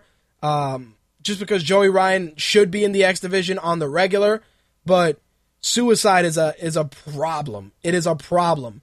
They're saying that TJ Perkins might be the guy under the mask. I don't know, but I gotta put TNA on my shit list because there's something going on with Zema Ion, and I'll discuss that in a few minutes. The Magnus and Wes Briscoe match was the second match of the night. Wes Briscoe's okay, definitely a blue chipper. Shark Boy actually wrestled on TNA Explosion, Quark. I don't know if they have Explosion on YouTube, but yeah. Val, you are shitting on Zema Ion, but when I talk about what's going on with him, it's some foul shit. Anyway, Magnus took on Wes Briscoe, of course. Aces and Eights got involved, Garrett Bischoff and stupid ass Festus. Ugh. It's unfortunate because the match was solid. Briscoe definitely he's okay. His run thus far though has been lackluster because they don't really let you guys show anything. Samoa Joe makes his return for the save. It is what it is. James Storm had its tag team partner. Turns out that his tag team partner is Gunner. So everybody thought it was going to be Stone Cold Shark Boy, and which was pretty badass. But Gunner was the guy. Gunner is going to be James Storm's tag team partner in the match at Slammiversary against Chavo Guerrero and Hernandez, Austin Aries, and Bobby Roode. Gunner, it's funny because Gunner has the look. He definitely has the look to be a major player. I just feel that he's always just underutilized. I love Stone Cold Shark Boy. Probably one of the one of my favorite gimmicks, Stone Cold Shark Boy, because it is so silly and so outlandish, but it's fun. You know what I mean? It doesn't take itself serious. I do agree. Gunner definitely was not what I was looking for. I thought we were going to dust off Chris Harris and get an America's Most Wanted reunion. Unfortunately, that was not the case. And some knockouts action, which was shockingly the, you want to kind of call it the main event of the evening. Velvet Sky took on Mickie James, TNA Knockouts title. Mickie James wins the belt. We got a nice title change there in a solid match. There definitely were some shitty spots. Velvet's offense and her selling was just bullshit. There was a terrible first spot that if you see, you can tell it was just fucked up. And it's crazy because I think Mickie James, we're going to pull the trigger and heal her up, turn her heel, which is fine. Velvet, I think, is still with the knee injury, and she's still probably nursing that. But between you and I think her wrestling she needs to step back for a little bit and improve on her wrestling, because I don't know what happened. Maybe it was the knee injury, or maybe it's just the fact that she just isn't 100%, but her wrestling is taking a turn for the fucking worse. Mickie James with the belt is fine. Mickie James ain't bad to look at either, so it's all good. So there you have it. So we were going to close out TNA Impact with an angle, which was AJ being patched in and officially becoming a member of Aces and Eights. They pretty much are trying to book AJ Styles a la Crow Sting. Kurt Angle gets beat up, and the group turn away for the pose down, and then AJ Styles turns around, he beats up Doc, couple of members with the hammer, and then he just walks off alone. You could see a mile away, that AJ wasn't going to join Aces and Eights. They're really kind of teasing him as the loner Crow Sting type enigmatic figure, which is fine. I think AJ's moveset, now that he's kind of like the lone wolf, is better. I like the submission he used a couple of weeks back. His offense was definitely different, which obviously was to reflect on his character, so I think that was fine.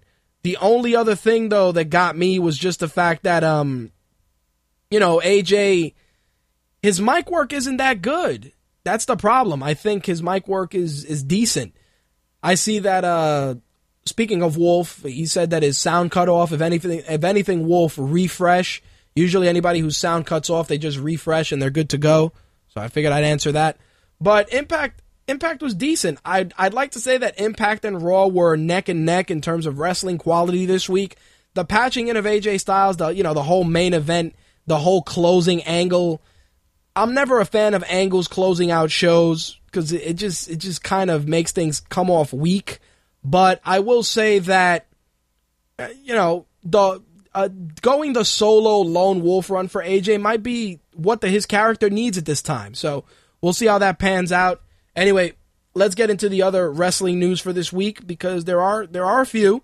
So Zema Ion was hospitalized earlier this week, and turns out he was hospitalized for severe stomach pains, and he ended up going in for appendicitis. And what happened was that when they went in for appendicitis, they found that he had a tumor in his colon, and he had to have surgery to remove it. And, obviously we don't know if it's cancerous or not, but did some crazy shit. He had an emergency appendectomy, and they found a 5-centimeter tumor in his colon. So he's waiting for the status of it, based on a biopsy. But here's the crazy thing. Zema Ion wrestles for TNA, is an active competitor, and has no insurance. So his girlfriend actually had to set up a fundraising drive to pay for his medical care. The goal right now is to raise $30,000 within the next 93 days. Here's the crazy thing. Zema Ion wrestles for TNA. He is an active competitor. The guy has a 5-centimeter tumor. He wrestled like 2 weeks ago. And you guys aren't paying his medical bills? Are you fucking kidding me?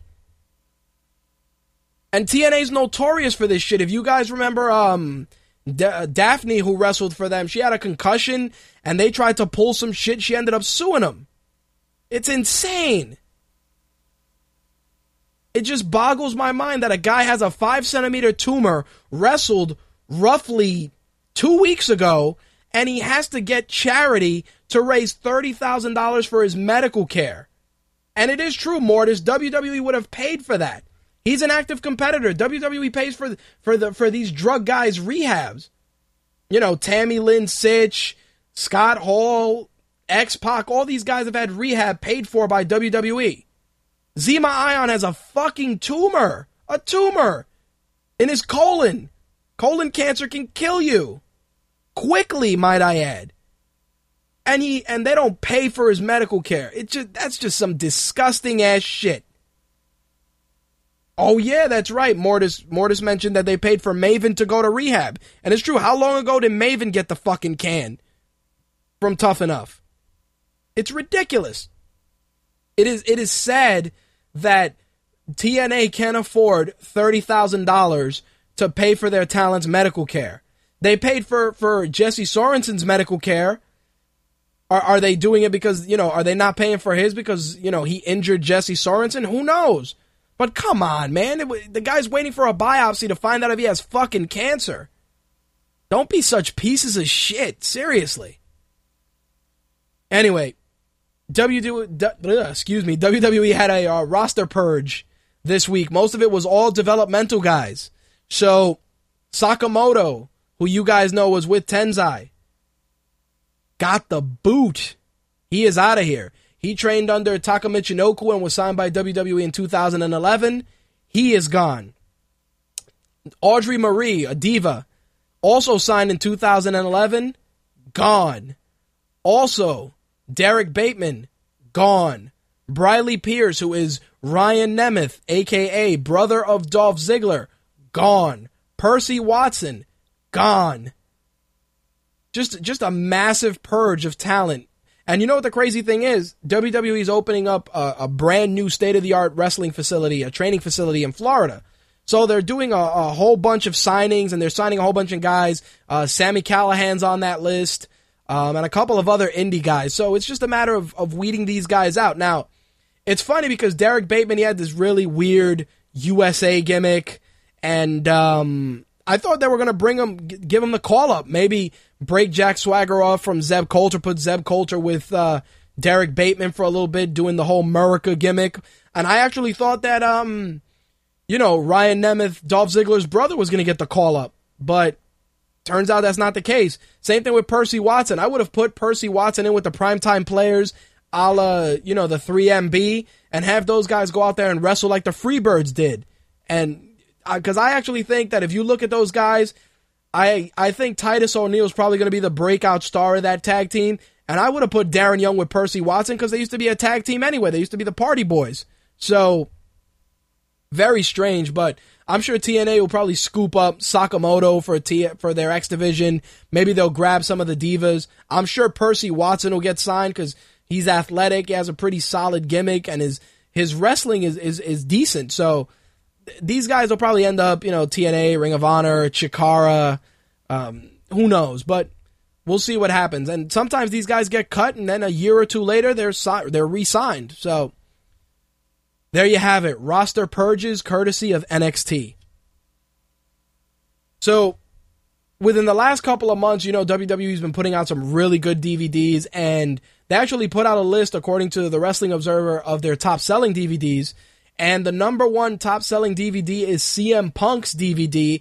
They sold 137,000 units, followed by the Attitude Era DVD, the NWO Revolution, then the Undertaker DVD, and closing things out, the Best of Nitro Volume 2 with 114,000 units. So definitely a great showing by CM Punk. His DVD was really good. For All Mankind is definitely awesome. If you guys get a chance, try, and you have Netflix, definitely check some of those out because they are on Netflix.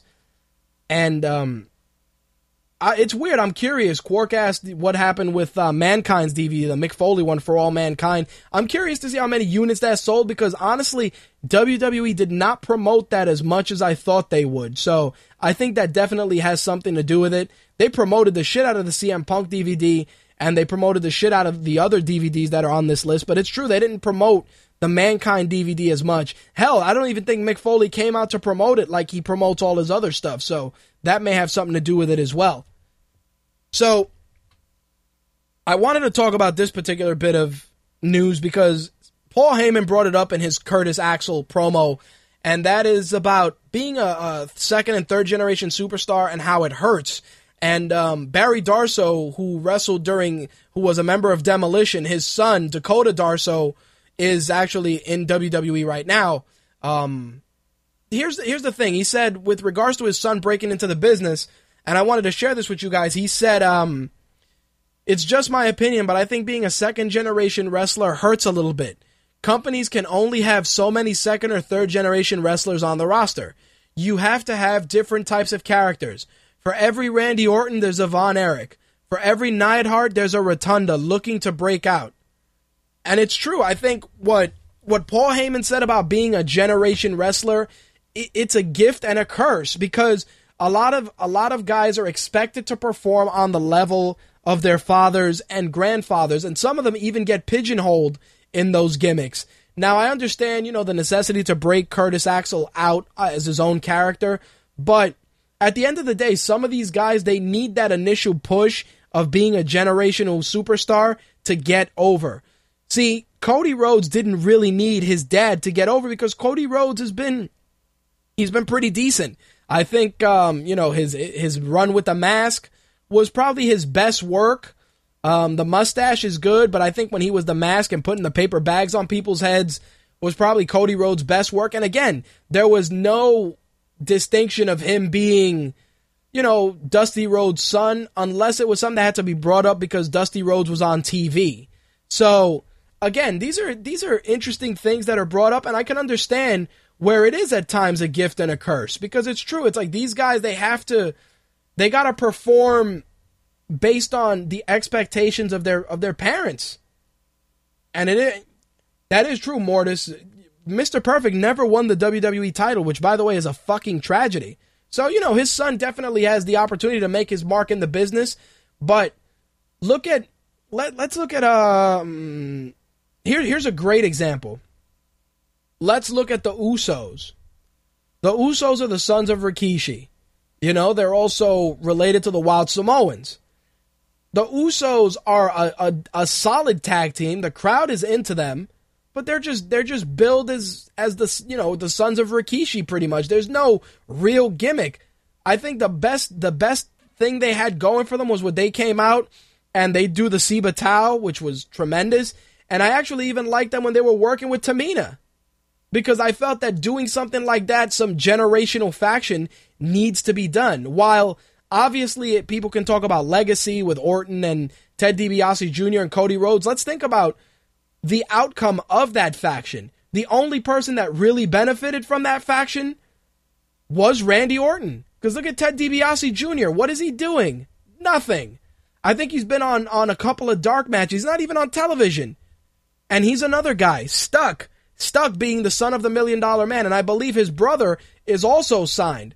If I were WWE, I'd take his brother and him, put them together, and call them Money Inc., and you have a tag team. You don't have to come out with the $1 Million Man as your manager, but fuck it, why not? $1 Million Man is their manager, and they wrestle as Money Inc. Or if you can call up, what's his name, IRS's son, who's Husky Harris. Put Husky Harris with Ted DiBiase, and you still have Money Inc.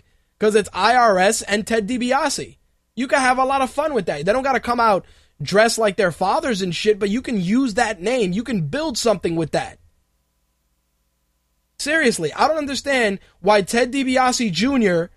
isn't further up on the card.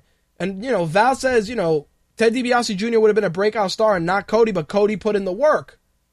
Ted didn't have a personality. It's true. But you know what the problem is with guys that don't have personality? You put them in tag teams with guys that do. That's it. Like, I would have put, you would have put the two DiBiase brothers in a tag team, have Ted DiBiase be their mic man, and that would have been it. Or I would have put Husky Harris with Ted DiBiase Jr., acknowledge that Husky Harris is IRS's son, and just acknowledge that they want to keep the success of their fathers and achieve that level of success. Husky Harris isn't bad on the mic. On the contrary, his NXT work is ridiculous. Ted DiBiase Jr., you have all these generational superstars that you can do some things, and they need just some subtle tweaks to fucking get the job done. But instead, you just rely on that ingrained, he's the son of this guy, or he's the grandson of this guy, or she's the daughter of this guy, and it doesn't always work.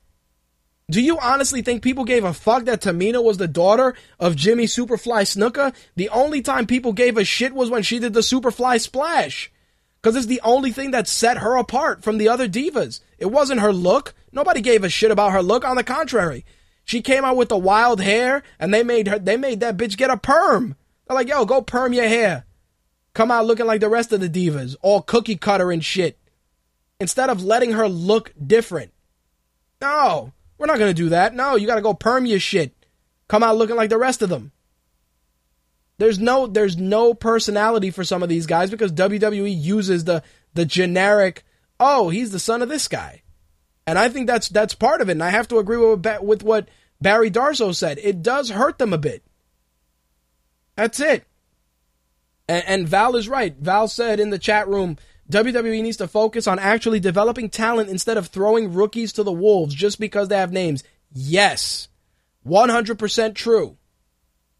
Some of these guys really did get thrown to the wolves, and some of them were actually set up to fail on purpose. Anyway, to wrap up wrestling, Jerry Lawler posted on Twitter, I want to apologize to Triple H and his family for insinuating that he may have had a stroke. I know firsthand how upsetting it could be.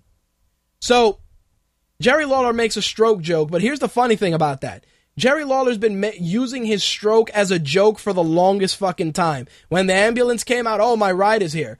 Look, I understand you kind of want to make it lighthearted and not take it seriously, but dude, you fucking had a heart attack on national television. And not only that, but the joke is getting stale as shit. Cut the shit out, dude. We get it. You had a stroke. We got it. Thank you. Seriously. Nobody gives a shit anymore. Move the fuck on. All right. With that, we're actually going to wrap up wrestling for this week. Let's talk some video games because, ladies and gentlemen, there is a shitload of stuff to talk about.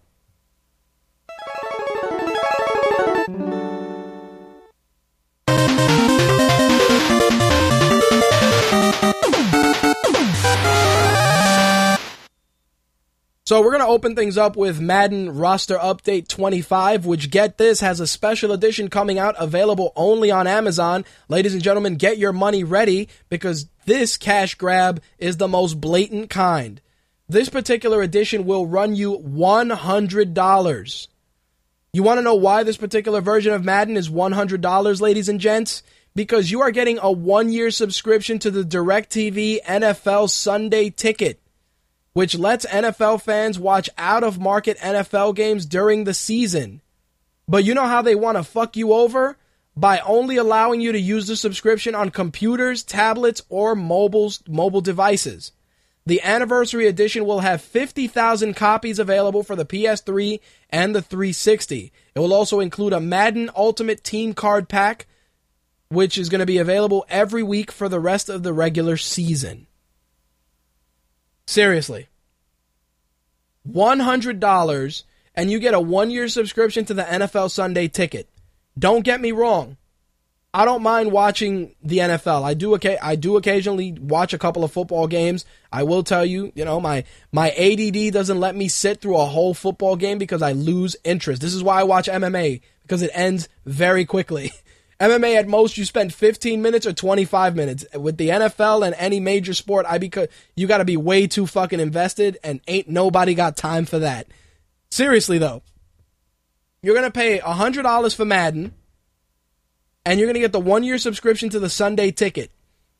If any of you guys in the chat or any of our listeners are hardcore football fans, do you actually go out of your way to watch out-of-market NFL games? I'm curious. For those of you that are NFL fans, do you guys lose your shit to try and watch out-of-market NFL games? I'm curious. See, Wolf says, I have football viewing parties, but I won't pay for it. How do you watch your out-of-market games, Wolf, if there are any? Do you just try and find other channels that are airing them? I'm curious about what the big deal is about the Sunday Ticket. I understand that, you're going to get these out-of-market games, but really, it's $100. $100, you get the game, which is $60, so you're basically paying $40 for the 1-year subscription, and you can't even watch it on your TV. What if you're a DirecTV customer, and you want to watch it?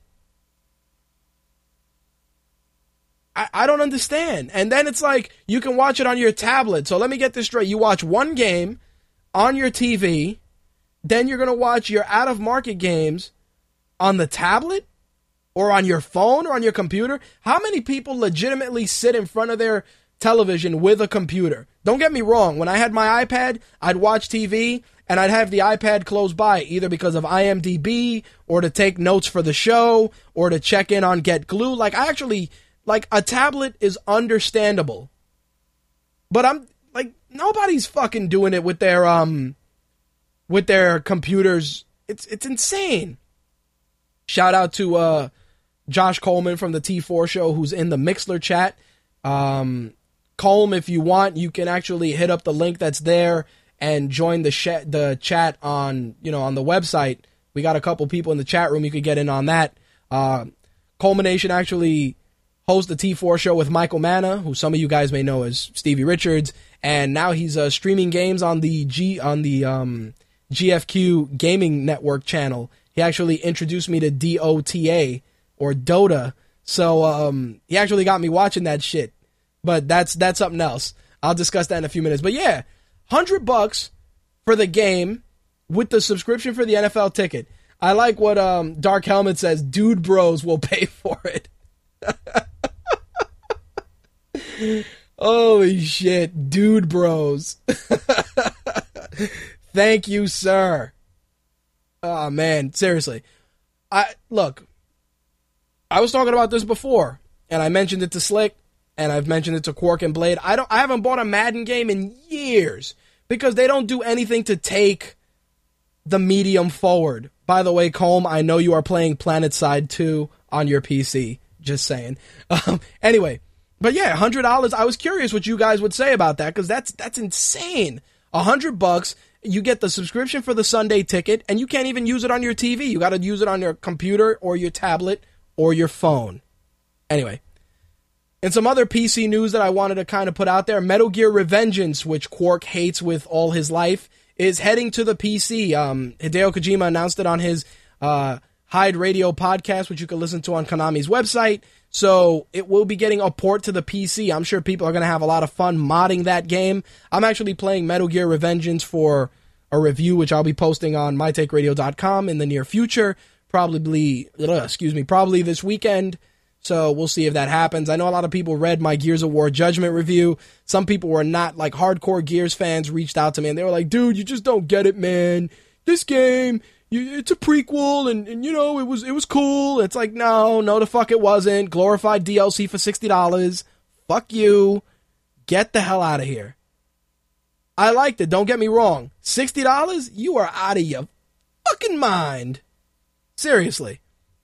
Anyway, Nintendo did an announcement earlier this week, and pretty much no one cared. And that's because they signed an exclusive deal to bring Sonic the Hedgehog to the Wii U and 3DS. Everybody's like, oh man, Nintendo bought Sega.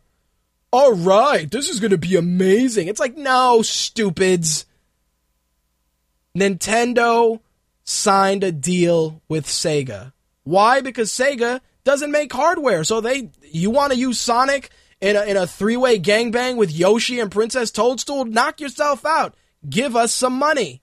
That's what they do. They just whore out Sonic the Hedgehog. They don't give a shit. Hey, we want to put Sonic in Gears of War and we want him to get shot at by the Locusts. No problem. Here you go. How much are you going to give us? $500,000? Go ahead. Hey, you guys mind if we put Sonic in Dead Island and he's going to run around with the zombies and you're going to get Zombie Sonic? Sure, go ahead, no problem. Great. Knock yourselves out. So telling me that they signed an exclusive deal with Nintendo is absolutely bullshit to me. You want to know why? Because you're going to see Sonic and Mario at the 2014 Olympic Winter Games on the Wii U. And they're going to get Game Gear Sonic games on the 3DS Virtual Console. Oh yeah, I'm super excited. Super pumped. 2014 Sonic Winter Olympics, because nothing says, hey, this game is going to be awesome than Sonic doing downhill slalom with fucking Mario. Get out of here with that shit. Oh, we're going to reveal the game at E3, Sonic Lost Worlds. Okay, great. But what does that mean exactly? Oh, it's going to be a new Sonic game. It's going to be great on the Wii U. Look, if you want to, like I've said, Mario and Sonic in a game together. That's it. Play boards as Sonic, play boards as Mario. Do a Sonic game where Mario can play the role of Tails, where he's computer controlled, or you can alternate and Sonic can play the role of Tails. Do some shit like that. Seriously, Mario and Sonic at the Olympics is tiresome. Here we are stepping up to the plate for the shot put, Bowser. Yay! Here we go. Hold on a second. Ladies and gentlemen, debuting on the stage, Bowser. Yeah! Ooh, yeah! Track and field, Mario. Sonic, Yoshi. Get the fuck out of here. Yeah, you like that, huh? I actually used the mixer special effects. But seriously, it's so stupid. Do something with Sonic that's worthwhile. I liked what somebody in the chat said about do like Mario and Sonic party games. Do something of substance. Something. You know what they're announcing? Sonic the Lost Worlds, which is probably going to be a pretty decent Sonic game. But they made sure to tell us about the 2014 Winter Games. Who cares? How many people legitimately spend money on these Sonic and Mario Olympic games? You know what I do? I buy them for my sister, and I'll tell you why. My sister has autism, for those of you that don't know, and one of her favorite characters are Mario and Sonic. Plays the games like a champion. So when I run out of games to buy her, she gets Mario and Sonic at the fucking Olympics. Because she doesn't care. It's her two favorite characters in one game. That's it. I did like the Sonic racing game, Wolf. I really did. And Dark Helmet, Sonic and Mario Kart would be awesome. But in that particular instance, if Sonic was in Mario Kart, he'd have no car. Sonic would be running on foot, and all the power-ups he would hold in his hand. That'd be badass. Imagine Sonic just running down the mushroom level in Mario Kart, and he picks up that red shell and just fucking lobs it at Mario. Oh, it'd be tremendous. Like, that's the kind of shit you want to do. You want to show me exclusive deals? Do shit like that. Sonic running down the track, just throwing shit, getting different power-ups. Be tremendous. And then his special power-up will be he turns into Gold Sonic, and it automatically puts him in first place. It'd be ridiculous. No, we got to get the Olympic Games. That's what we got to get. Anyway, Batman Arkham Origins actually put out another trailer, which you can check out on mytakeradio.com. But Amazon actually kind of played the role of spoiler, letting gamers know that you'll be able to play as Deathstroke if you pre-order Batman Arkham Origins on Amazon. The game, of course, is going to be an original prequel story taking place several years before Batman Arkham Asylum and Batman Arkham City. The game will be available on the Wii U, PlayStation 3, Xbox 360, and PC on October 25th. So, if you do the pre-order, you'll be able to play as Deathstroke. Now, the question is, are you playing as Deathstroke in the campaign, or are you doing the fucking challenge maps? Because, you know, nothing annoys me more than that particular bait and switch. Hey, you can play as Robin. Hey, you can play as Nightwing. Not in the game, but in challenge maps. Seriously. I'd like a game, I'd like a Batman game where you can play through the story as Batman, Red Robin, Nightwing, and the Red Hood. That would be badass. Like, you do different parts of the game, and it'll be like, Robin, I'm set. Are you in the other part of Gotham City? Yep. And you can play as Robin. That would be badass. And not bullshit Robin, but like Damian Wayne ass-kicking Robin with the sword. That'd be great. That'd be tremendous. You can play a part of a couple of stages as Robin. He'd be like, all right, I'm all secure on this end. I would do an Arkham-style version of the No Man's Land storyland, where, you know, the earthquake ravages Gotham City and Batman needs all the help possible because all the criminals escaped, and you could play as all the different members of the Batman family. Imagine that, just a No Man's Land on consoles. Oh, it'd be ridiculous. You're going through, you got all the different criminals having different zones of Gotham City under their control. You're trying to get through. Like, Batman can't drive the Batmobile because there's like rubble in the streets and buildings are collapsing, and you could play as, like I said, Batman, Robin, Red Robin, Nightwing, and even Red Hood if you want, or Batgirl. Oh, it'd be ridiculous. Like, I understand, you know, you want to keep doing the whole Arkham shit, but a No Man's Land console version would be insane. It would be insane. I would lose my shit if they did that, because it would not only allow you to have to play the game as Batman, but you'd get to try some different characters. Yeah, Batwoman would be cool, using Batwoman in a mission or two. Catwoman, if you wanted to, you give her a lease on life, and you could really make the game huge. I'm talking GTA level huge. Like, you could go through and save people randomly, or you can go through the campaign. Oh, it would be sick. It would make so much money and then you could do DLC where, you know, you can get different costumes or shit like that. Like, you can change Batman and make Batman, Dick Grayson Batman, and Robin will be Damian Wayne, and you could play a campaign as that. It would be ridiculous. It would be ridiculous. I wouldn't mind seeing a Batman with Dick Grayson as Batman and Damian Wayne as Robin. You can have a lot of fun with that. I'm not saying it has to be the whole game, but maybe you can tease a little bit of the Bruce Wayne get it missing and cite the whole Black Lantern shit and tie it together. Something. Anything. But look, I don't mind Arkham Origins. I think it's going to be a pretty badass game, and I love Deathstroke. I'm a huge Deathstroke mark, so I'm not going to sweat it. But a No Man's Land Batman game would be out of this world. Just saying. While I'm on the subject of that, a lot of people have been talking about that Kevin Conroy is going to be Batman, and now they're saying that he's not. And then IGN reported that Kevin Conroy will not be voicing Batman. Batman's going to be voiced by Roger Craig Smith, and Troy Baker's going to do the voice of the Joker. What they're saying is that Conroy may be doing Batman voiceover for after the game, when Batman is older, recalling the story, or maybe for a next generation Batman game. But as of right now, Kevin Conroy is not doing the voice of Batman in this game. Just so we're clear.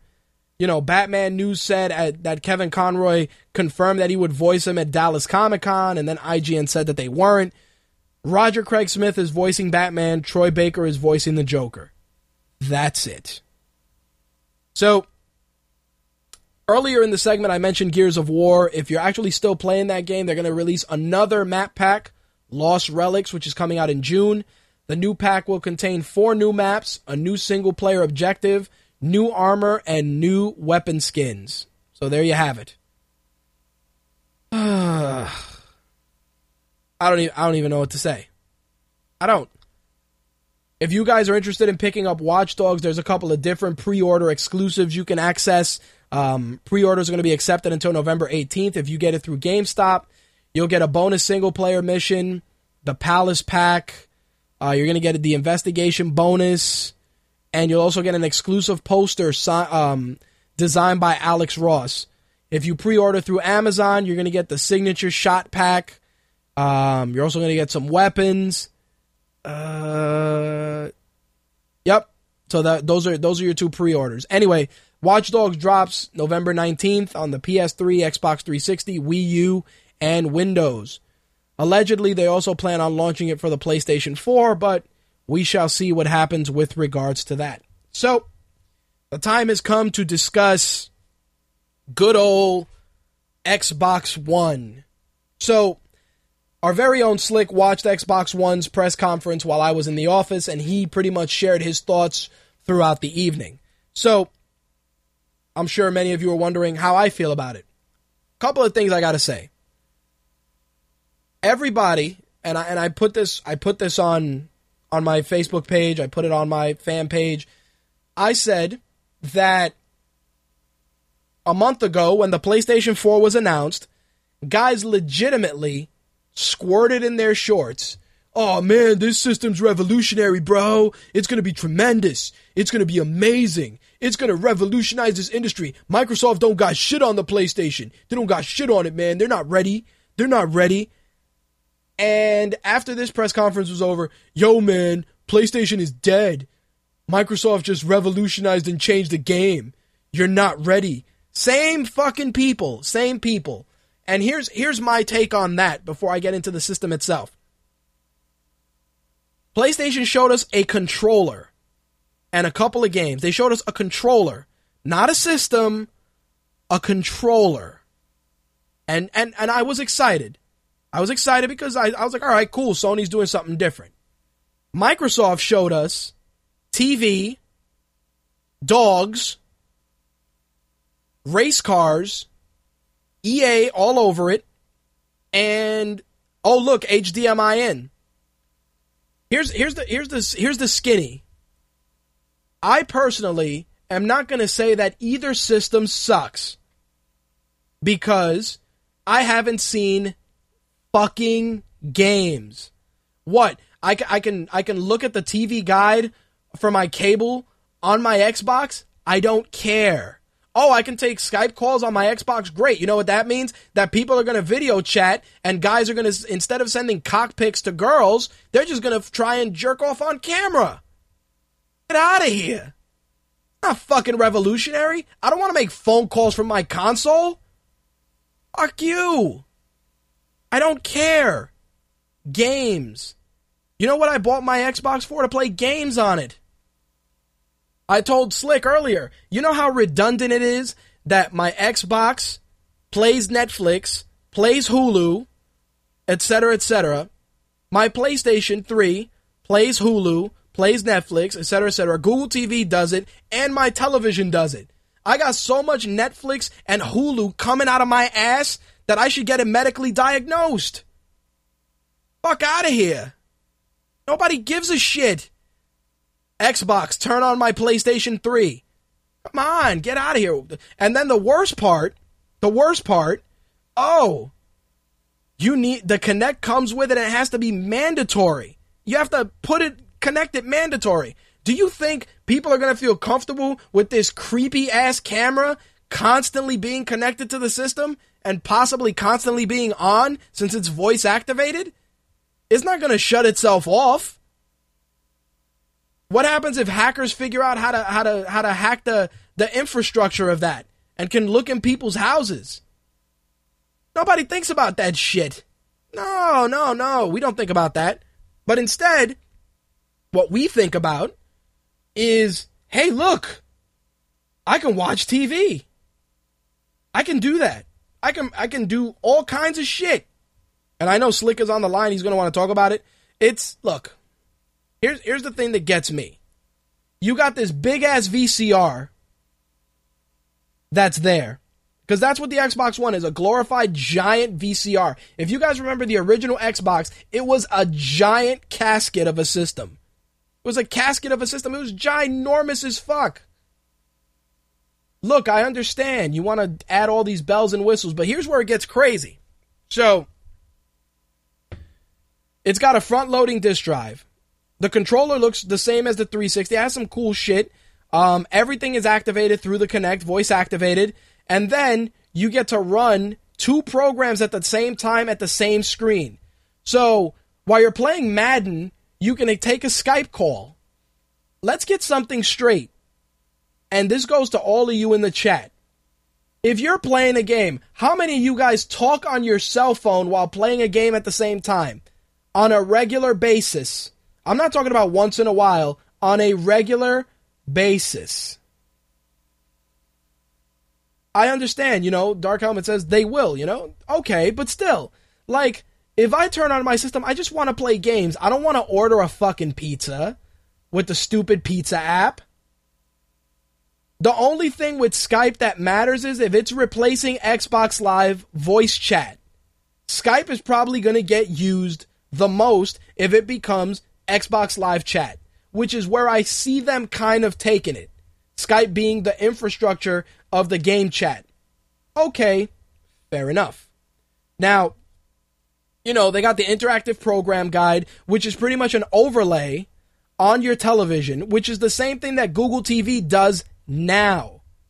I have a Sony Google TV box. It has a full-on overlay over my programming. I can look up IMDb information. I can do all this other shit. You know how often I use it? Not that often. The only thing I do like to use it for is because it gives me a custom program guide for all the genres of shit I like to watch. So what I do is I create filters for kung fu movies, horror movies, certain TV shows I watch. I press that guide. It pops up. It goes, hey, look, Game of Thrones is on this channel. Do you want to watch it? Yes. Done. Is it mandatory? Do I need it? No. Come on. Anyway. Interactive program guide, HBO, CBS, ESPN, blah, blah, blah.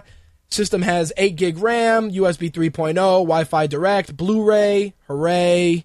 Way to come to the party finally. Oh, it plays nice with Smart Glass. Who cares? Blah, blah, fucking blah. Oh, look, FIFA's exclusive to Xbox. Big fucking snooze. Forza Motorsport 5. Hey, look, pre-rendered footage. Anybody that said that footage was fucking in-game, you jizzbags, should be fucking drawn and quartered in the middle of a busy intersection. It was not gameplay. How do you have a revolutionary system with no fucking Bluetooth? Thank you, Slick. No Bluetooth, you assholes.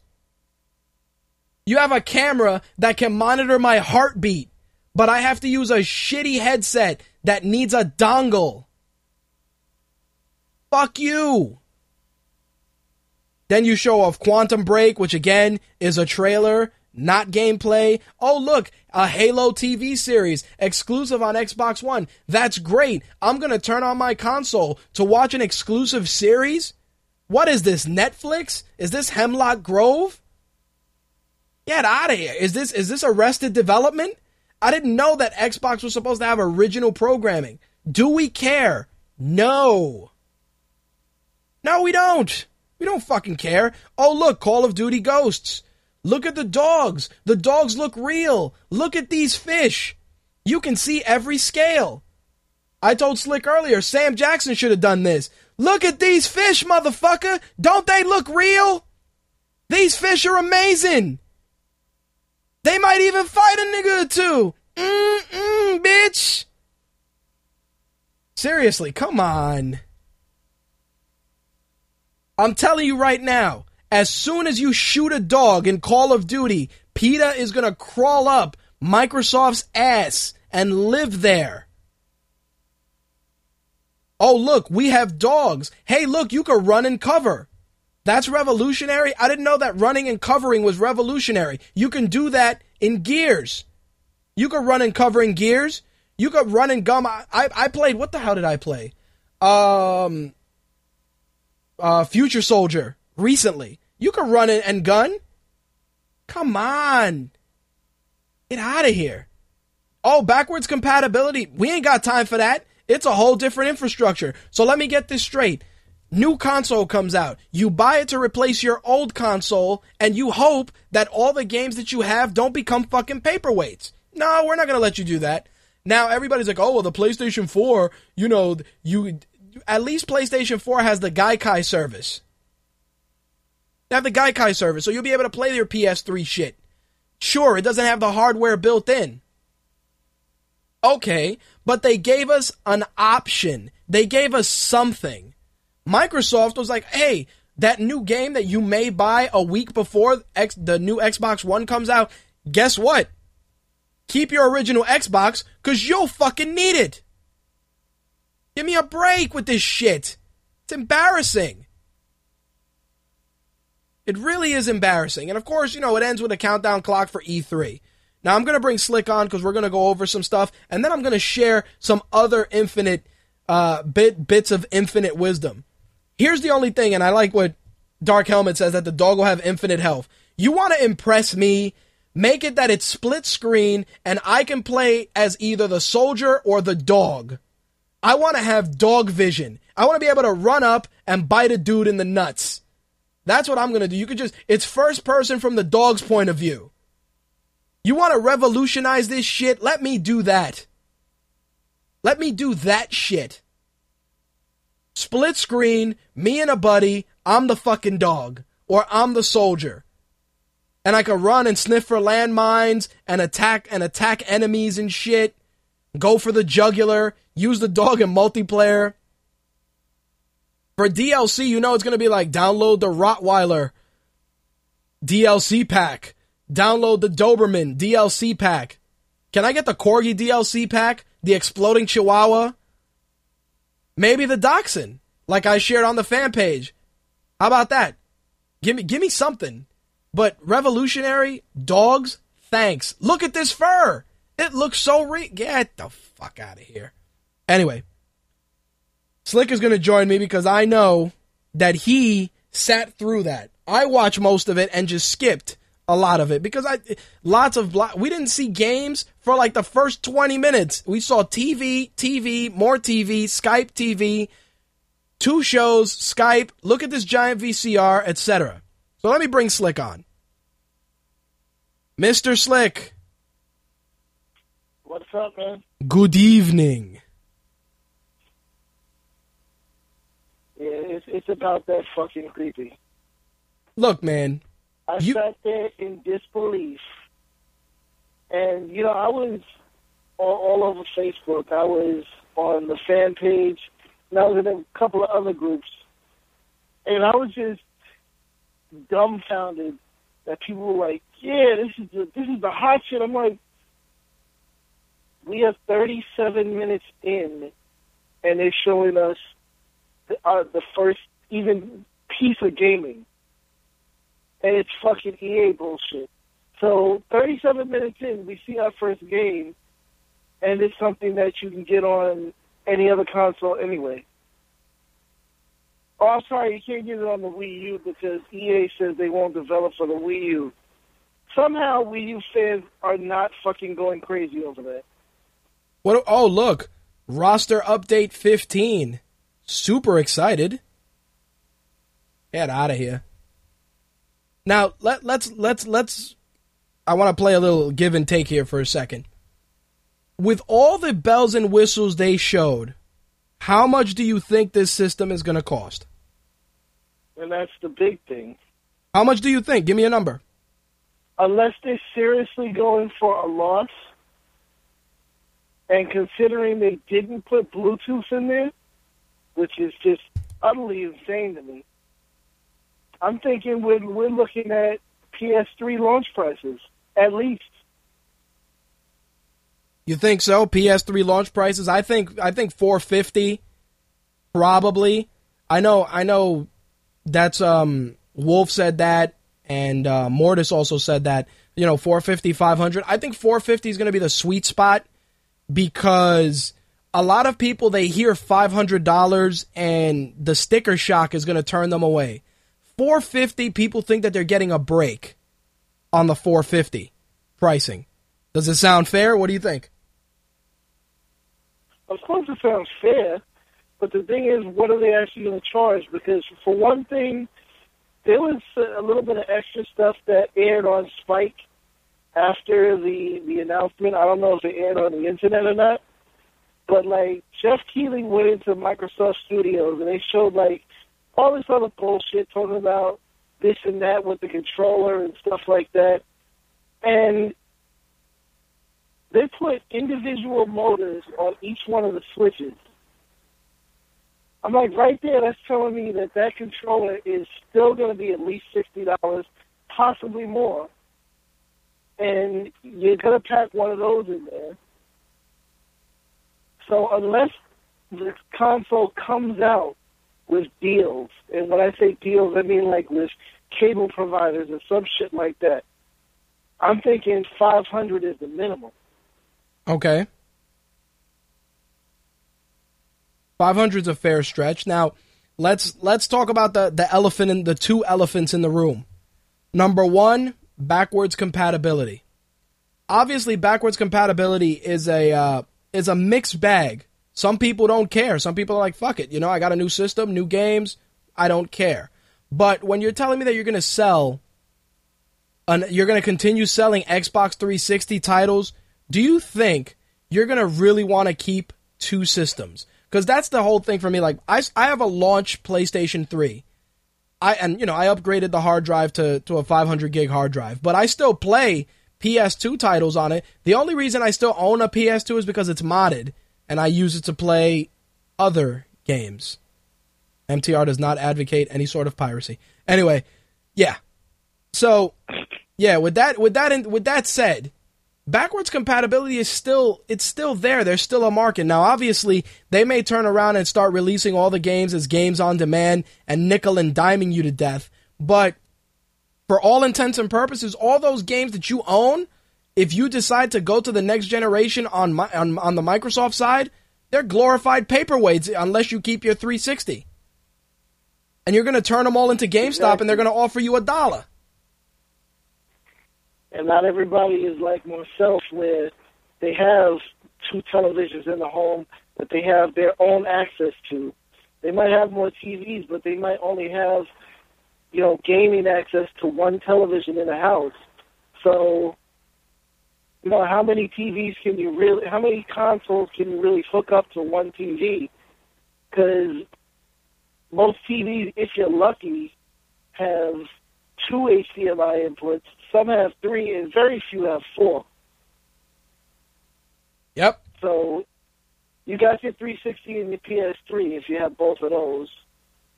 If you have one of those, you're probably going to a PS4 or an Xbox One. So and then you have your cable, which connects by HDMI. So how many things can you really connect to that one TV? Yep, HDMI switches out the ass, ladies and gentlemen. I'm like, I also have a launch PS3, which people don't seem to. That's the thing people don't really seem to get, is why I jumped on it myself. Not only does it play PS2 games, it plays PS1 games. There you have it. PlayStation 3 plays all PlayStation games up to PS3. Yep. If you got a launch model. There you go. And the new ones do not. That's what took out that hardware. When you that's guys, how they dropped the price and made it smaller. When you guys go to our YouTube channel, all those Blast from the Past videos with any PlayStation 2 titles are being played on the PlayStation 3. So, I'm just saying, you know, and for those of you that aren't following us on YouTube, it's youtube.com/MyTakeRadioTV, or look for us on Twitch. It's true. It's the crazy thing with that is that PlayStation, they came out of the gate with just a controller, but they made sure to be ready to answer the questions that they were going to ask. Hey, backwards compatible. Yeah, we got you guys. Gaikai, get ready. May not be ready at launch, but we are thinking of you guys. Does it play used games? Yup. Got you covered there too. You see what I'm saying? And that's the real thing why I'm puzzled. Microsoft, that people are going crazy over the Xbox One, and in turn shitting on the PS4 just because they didn't show them a plastic case. Because honestly, I don't give a fuck what you say. That box is a plastic case. Yep. All it is a housing for hardware. Yep. Doesn't matter. You look at your 360 or your PS3 or your PS2, your any fucking console you have. That outer casing is a plastic fucking box to hold in what's inside. It's what's inside that fucking counts. Who gives a fuck if you don't show me a plastic case or not? And I'm saying that over and over again. The reason why there is no backwards compatibility in the Xbox One is twofold. One, because apparently Xbox is not listening to their core demographic anymore, which is the hardcore gamer. And two, because the hardcore gamer, that core demographic, collectively said, we don't give a shit about backwards compatibility. And when did they say that? When the PlayStation 3 first came out and it was $600 fucking dollars. They basically said, why the fuck is this thing $600? And so his answer, one of the answers, of many answers, there was the Blu-ray player, and there was the fact that they had to put PS2 hardware in there to make it backwards compatible for PS2 and PS1 games. And they said, we don't give a fuck about backwards compatibility, lower the price. So what did they do? They lowered the price. They took out the fucking PS2 components, and they lowered the price. But here's the beauty of that. You still can play PS2 games, you just got to buy them online. If you got rid of your games, here's the thing too. If you sold your old games to make room for next gen and you feel like getting an old game, you can buy it for the PS2 or the PS1. That's just how it is. Xbox was just what killed me was the fact that they just dismissed it completely. They were just like, no. We don't care. You're going to keep two consoles. The other elephant in the room being used games. According to Xbox, to Microsoft's logic, you're going to get a game, you're going to install it on your system. That game is tied to your ID. You can't buy the game, you can't sell it, whatever, because that person, if they're going to want to play it, is going to have to pay the extra money. So, you know, they're saying, oh, well, that's because the developers want to make money on used titles. Here's the thing with developers, used titles, and any of that. When you buy a game, and once you purchase that game, it's yours. Plain and simple. If you buy it used and the developer wants to make a little money, okay, I understand that as well. But what kills me is the fact that the game is yours, and if you lend it to a friend, like, hey, Slick, I got this new game, come check it out, you can't even fucking play it. The only way that you can play the game on your console is if I'm in your house and I log in with my ID. Are you kidding me? That's the most irksome shit that I've heard. That it's like, oh yeah, you know, you can play the games, but, you know, you have to be logged into the console. What? Like, get out of here. Why that happened too. I mean, and the Xbox announcement, and before I even continue, I mean, I sound like I'm completely shitting on the Xbox. I'm not, because what they showed was absolutely fantastic. The problem is that it's not fantastic for me, because all that shit they showed, I'm perfectly capable of doing right now. So you didn't show me any games, which is the only thing that I wanted to see. That's why I have the attitude that I have about the Xbox One. And with that said, the, 37 minutes into the 1 hour presentation, you see the first games of the system. And what is it? EA. They're in bed with EA, who are notorious for being the biggest fuck you as the consumer company out there. Yep. Trying to milk every fucking penny they possibly can out of you. They're clearly in bed with EA. EA apparently had some kind of hand in the development of the console, because why else would you do this shit? Because, honestly, that extra money, I'm like, that money's not going to Microsoft. It's going to go to whatever company made that game if you're using a secondhand game and you got to pay for it. And the stupidest part about Microsoft getting in bed with EA is everything that they showed on Tuesday is going to be on the other consoles anyway. Well, here's except the Wii U, which again, I don't think Wii U owners are losing sleep over it. This is true. Well, here's a couple of things that I gotta bring up.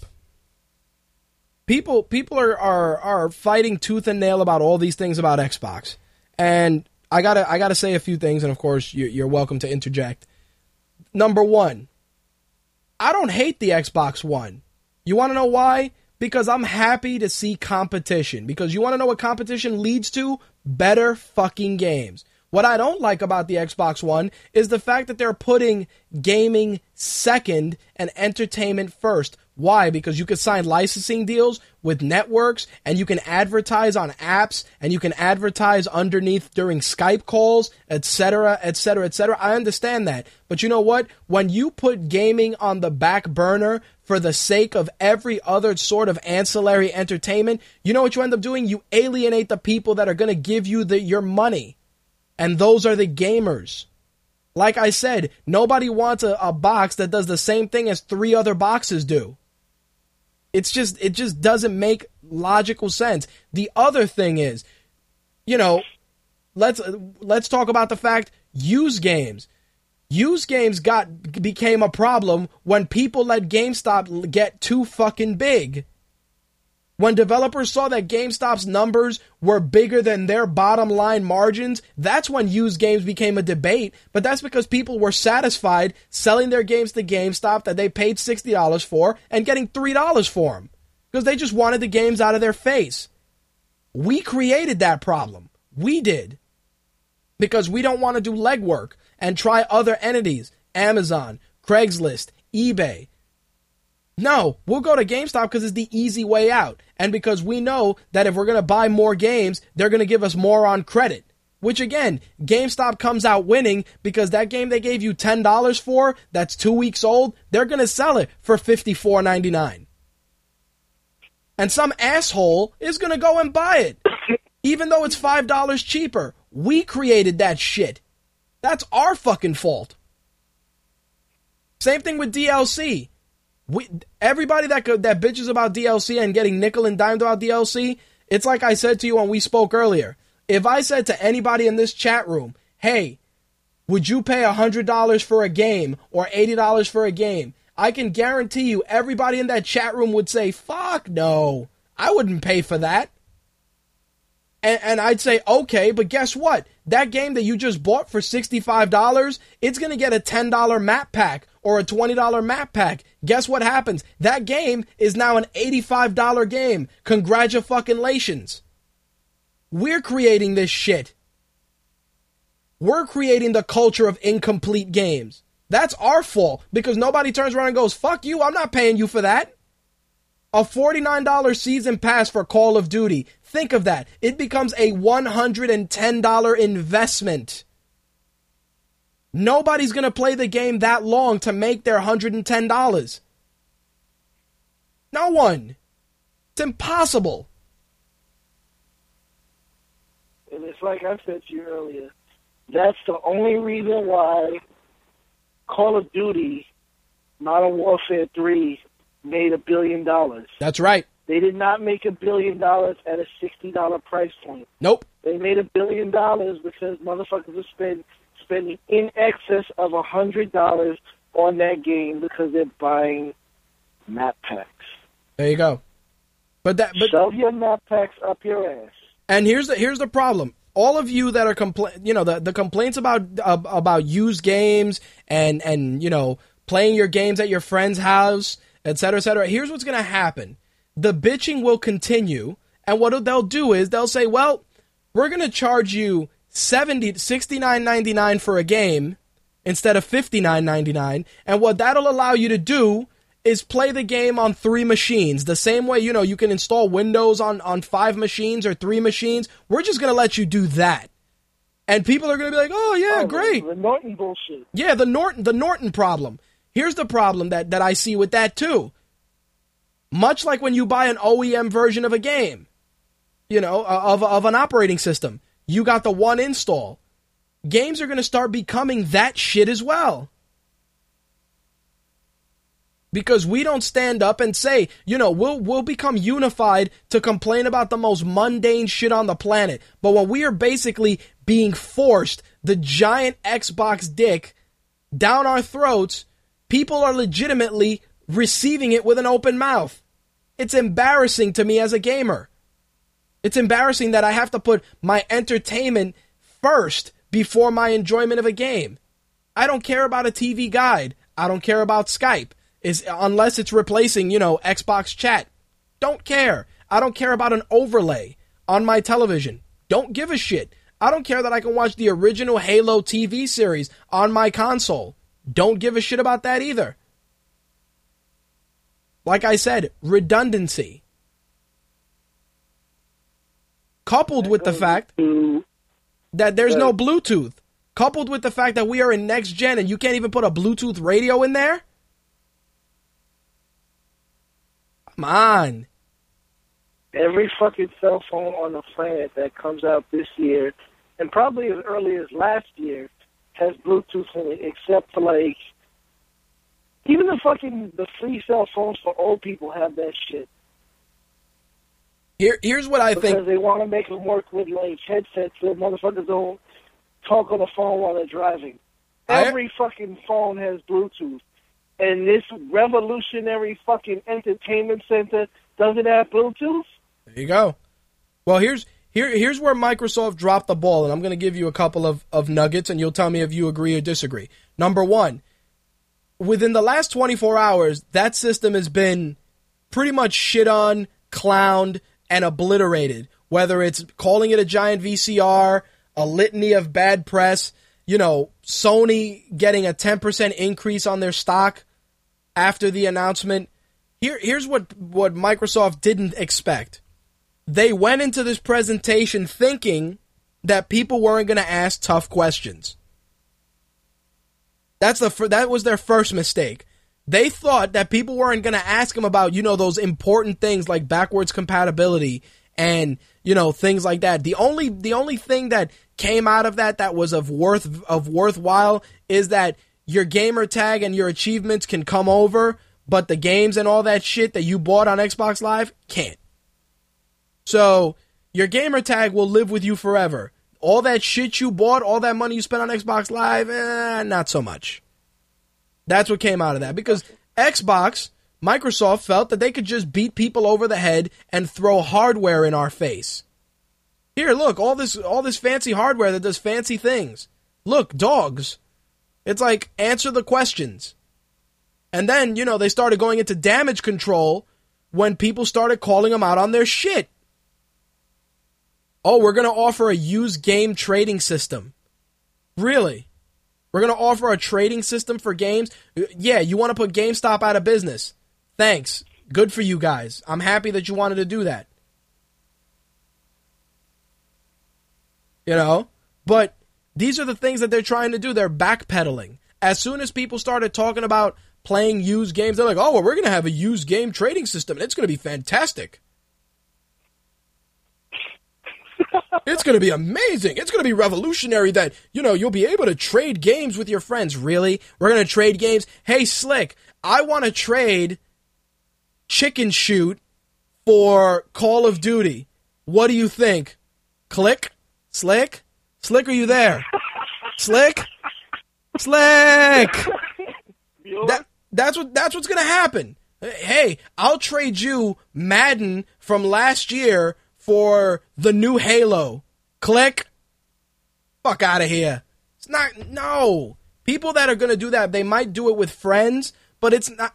The problem is that Microsoft and Sony don't want to outright say that they want to kill GameStop. This is where it stems from. They want GameStop dead. The only way you're going to kill GameStop is by pricing games competitively enough that people can feel entitled to still sell them and make decent money. No, here's the stupid shit. And I said this on a previous episode. Here's how you kill GameStop.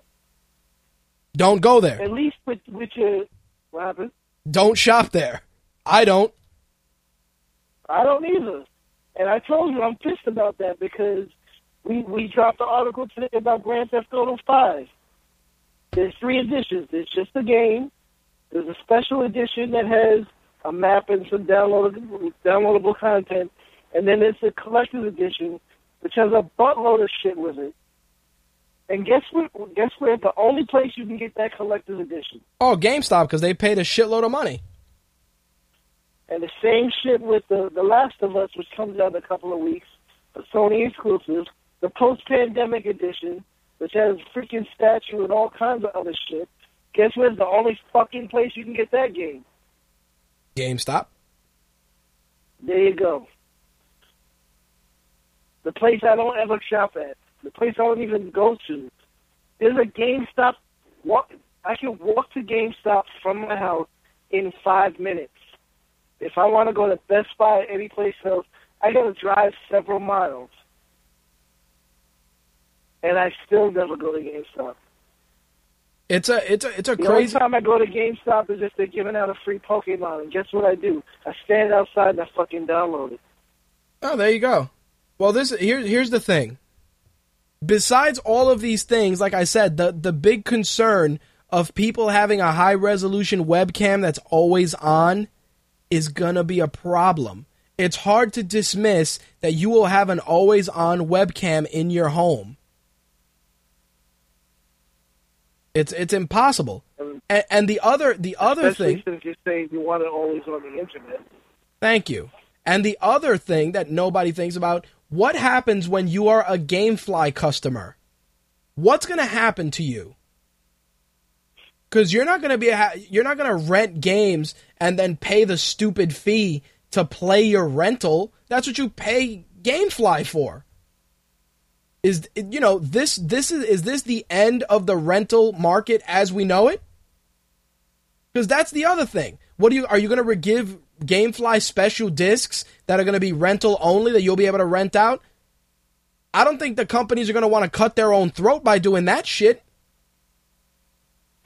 And this is the biggest load of bullshit because these companies, Sony and Microsoft, and even Nintendo, if they wanted to, if they really wanted to kill GameStop and GameFly, they could have did that shit before these consoles were even announced. Yep. And here's how. Because, and I want the people in the chat to really listen to this. You walk into a store, you pay $60 for, I don't know, let's say Grand Theft Auto 4. And you come home and you turn on your PS3 or your 360, and what's the first thing you see on your startup screen? Oh, brand new Grand Theft Auto 4. You right. can download it right now. Download it, meaning no disc, Yep. no packaging, no instruction manual, and it's still $60. Yep. I don't understand the logic in Why that. am I still paying $60 for no physical media, no packaging, no nothing, which obviously that does play into the price of the game. So you're undercutting your cost right now with a direct distribution, but I still got to pay full price. Right. If you would cut that by even the $5 that GameStop charges for their used bullshit, you give people a reason not to go to GameStop. That's right. That's exactly right. But the thing is that they're not going to do that. And Microsoft, like I said, they just weren't prepared.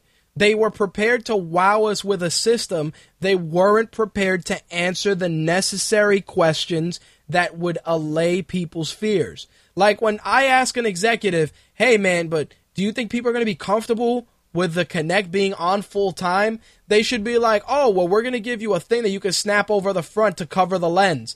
It'll still be able to hear your voice, but it won't be able to see you till you remove it. Okay, question and answered. You know, it's not the coolest thing, but it allays your fears. You see what I'm saying? When you say, oh, do you guys offer backwards compatibility? No, we don't. But you're going to be allowed to buy those games off the cloud, off Xbox Live, much like you do now, and you'll be able to play them on your system because they'll be streamed or powered by the cloud. All right, awesome. No, we don't do that. No, we're just not going to, we just have architecture that's brand new. Fuck backwards compatibility. But we're still going to sell both systems on the shelf. Wolf has a point. It is still wiretapping. You're right. But I'm just saying that at least if you answer the question that if I have my console, if I have put it like this, I'm a college guy. I got my console in my living room. Just had a party. Everybody left. Drunk chick decides that, she wants to check my colon with her tongue. The camera's going to be staring at me. In the back of my mind, I may wonder, hey, is this thing on? The answer is yes, it is. Thank you. And you have to ease those fears. Don't get me wrong. If you say, hey, you can cover the lens or something. But that is very, very, very concerning. And not too many people are talking about it because they're too busy worrying about all this other shit. It's like, hi, you have this giant webcam on all the time. Like, I have my Kinect connected to my Xbox. My Xbox is off. You know the Kinect is off. You know it's off. You know it. But on this new system, to use all that voice-activated stuff because, you want to continue to perpetuate fucking laziness. That's what that is, laziness. When I can order a fucking pizza on my console and turn it on with my voice, clearly you're perpetuating that you want America to be fat pieces of shit. I'm sorry, I don't mind getting up and hitting the off button. On the contrary, I use a Logitech Harmony remote. You know what it's connected to? My Xbox. So when I click off, everything shuts off. I don't even have to get up. It's embarrassing. It's embarrassing that a company full of multi-million-dollar talent can't answer the most basic of questions without inserting foot in fucking mouth.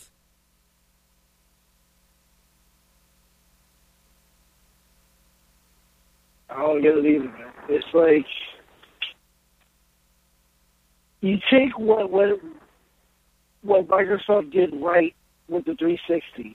The reason why they stayed above PlayStation for so long, because as of right now, they're basically neck and neck with install base. There's like 77 million of each console in homes across the world.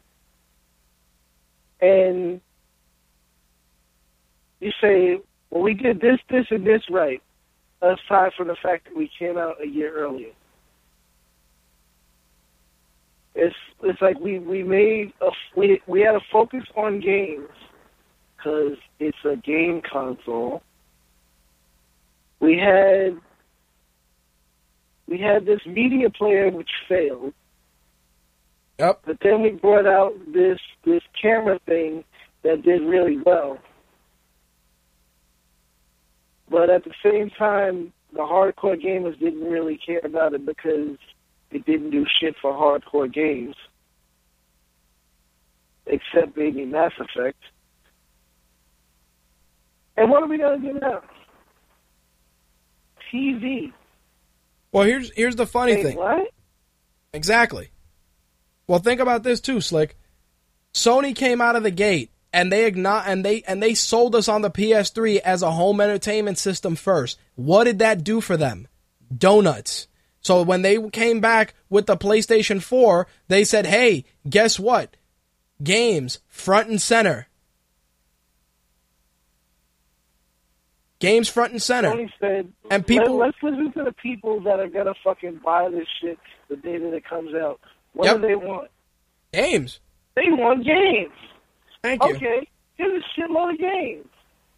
And no, we don't have a console.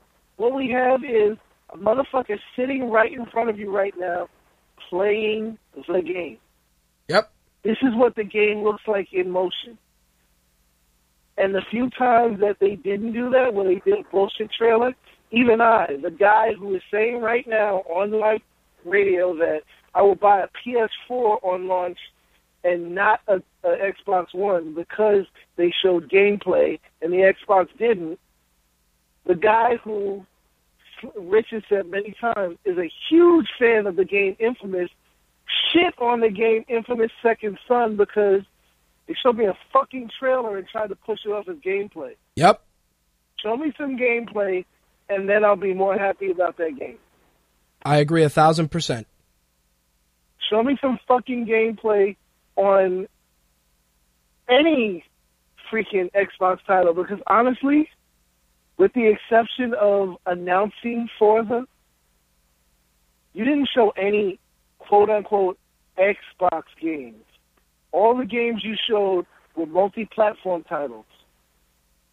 And they have this whole shit where they say they're going to be 15 Xbox exclusive titles within the first year of launch, and 8 of them are going to be brand new IPs.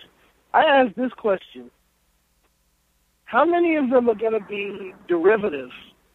Because let's look at the big exclusives that the 360 has. You have Forza, okay, fantastic racing game. Not trying to take anything away from that. You have Halo, okay, cool story. It's an FPS with multiplayer. And you have Gears of War, okay, cool story, and it's an FPS with multiplayer. Pretty much. So if you really think about it, you got 2 fucking games that are exclusive to Xbox, because Halo and Gears of War are the same shit. Yes, sir.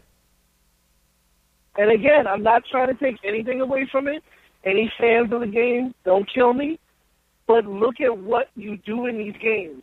They are both first-person shooters, and primarily the fans care about the multiplayer.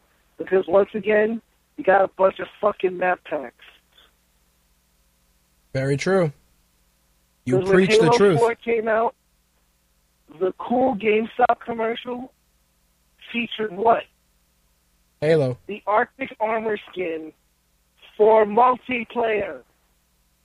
Right.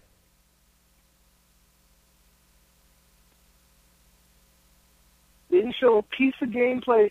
Matter of fact, does Halo ever really show actual gameplay on their commercials? No, they show you the multiplayer. Or they show you the cutscenes. Right. Very, very true.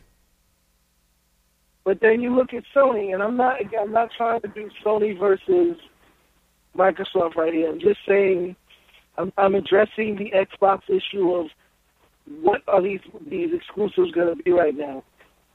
You look at what Sony has right now. You have God of War. You have Infamous. You have Uncharted. You have, excuse me. You have The Last of Us coming. You got games that I'm not even remembering the names of because I didn't personally play. You got Heavy Rain. So you have two different style of third-person type games, which are God of War and Uncharted. And then The Last of Us, you have a survival horror. Gran Turismo, you have racing. Heavy Rain, you have an RPG-style story. That's like 4 or 5 different genres. And I'm not even talking about everything that Sony has because you also have your PSN games. That's right. You got games like Journey, which I can't even really classify what the fuck that is other than a really cool game. I agree. And it's like, okay, so Microsoft, I'm saying this as somebody who purchased a 360. Granted, I got it late, just like I got the first Xbox late. I'm saying this as somebody who would like to be excited enough to say, I need to get this at launch. At E3, you need to blow my fucking mind. I agree. And I'm not talking about showing me what exclusive content you're going to have with Watch Dogs or with the EA bullshit or fucking Call of Duty Ghosts. I'm talking about Xbox exclusive games. You need to blow my mind with those IPs. I want to see if they're going to do. I want to see if they're going to do what they're saying, which is break out the Killer Instinct. And it's like, to me, and you know me, I love Killer Instinct. I love the first two. But at this point, it's like too little too late. Yep. As far as fighting games, I'm waiting on Guilty Gear XRD. Because it's like, that shit looks like an anime, going at it. So, again, you have to really blow my mind to say Killer Instinct is a fighting game that I need to have in my house when it comes out. There you have it. If we're even making it. Because the problem is, Killer Instinct is a Rare IP. Right. And Rare came out the gate as one of the greatest companies to make games in the 90s. And, like the early 2000 era. And then Microsoft bought them because they weren't doing shit for Nintendo. And they have done less than shit for Microsoft because they haven't made one standout game for Microsoft. This is true. They've made several games, and it's like, do you even know anybody who's played the Perfect Dark game or that Banjo-Kazooie game? Nope. Not offhand. I know I played them briefly, but that was it. So it's like, if they make a Killer Instinct game, the question's not going to be, will it look good? Because it'll look good, but will it be good? That's right. And will these 15 games with 8 new IPs, how many of those will be good? Because it doesn't matter what console you're talking about. You take 10 games. How many of them are good generally? If Just- you're lucky, 5 of them. If you're lucky. That's right. So you got 15 IPs coming out, 8 of them brand new. Let's say that the good part lies in the new IPs. So you got 8 games. How many of those are going to be good? Maybe Yeah. 4? I agree. So within the first year of games, you'll be lucky to have 4 of them be good.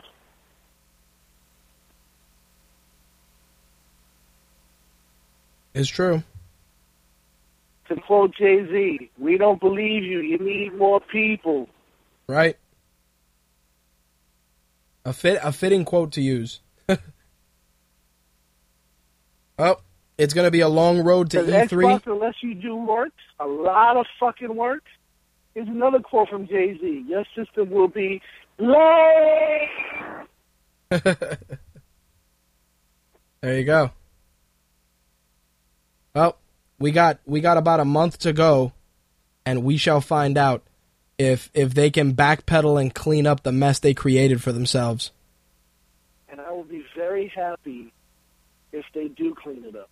I agree. I will come on air and say, like, hey, I done fucked up. They stepped their game up. But until then, I am a fan Not of even competition. fucked up. I'll be happy to be Right. wrong. No, but that's what I mean. But Because I like the fact that I have a 360 and a PS3 in my house right now, and a Wii U. And I can pick and choose. there you With the go. way things are looking right now, I will only be buying PS4 games and 360 games and PS3 games. That's it. All right. Oh, like I said, we shall see what the deal is. For those of you listening via Blog Talk Radio, the stream on Blog Talk Radio will end at 2 a.m. Eastern. That is approximately 4 minutes, but you can still listen live via Mixler and use the chat on mytakeradio.com. Just make sure to click the Listen tab for that. Anything else you want to add, my friend? I'm good right now, man. All right, cool. I will catch you later. All right, peace. Peace. Slick made a lot of valid points, and much like him, I share the frustrations. We'll see what happens in E3. Like I said, I don't hate the Xbox One. I just hate what they're trying to do with it, and I'm also not a fan of the consumer being shafted. But I am a fan of competition because I know that there will be much to offer for the gaming community from a competition standpoint. The last bit of news, which I'm sure will make Quark happy, maybe Quark will save up some money and buy this. The Kingdoms of Amalur IP is on sale, courtesy of the state of Rhode Island. According to the Providence Journal, the company is auctioning off, after taking over and auctioning off 38 studios, they are reporting that the company... 90 seconds. See, there goes the English lady. The company's interested in purchasing in selling the IP, but there seems to be a company on the market that wants to take it, so we'll see what the deal is with that. Right now, the sale of 38 Studios' physical assets have brought the state $830,000. Anyway, that's going to wrap up the gaming segment for this week. For those of you listening on Blog Talk Radio, the feed will be ending in approximately 2 minutes. You can switch over... 60 seconds. Correction, 1 minute. You can switch over to the Mixler feed, mixler.com/MyTakeRadio. And you can also listen to it by heading over to mytakeradio.com, clicking the Listen tab, and there is a Mixler player on the site, plus a chat room in progress as well. Otherwise, if you're listening via Blog Talk Radio, the archive will be up later today on iTunes, and we'll be updating the episode on Blog Talk Radio. All right, guys, that's going to wrap up the gaming segment. We have a lot to discuss on the entertainment side of things, so let's get right to it.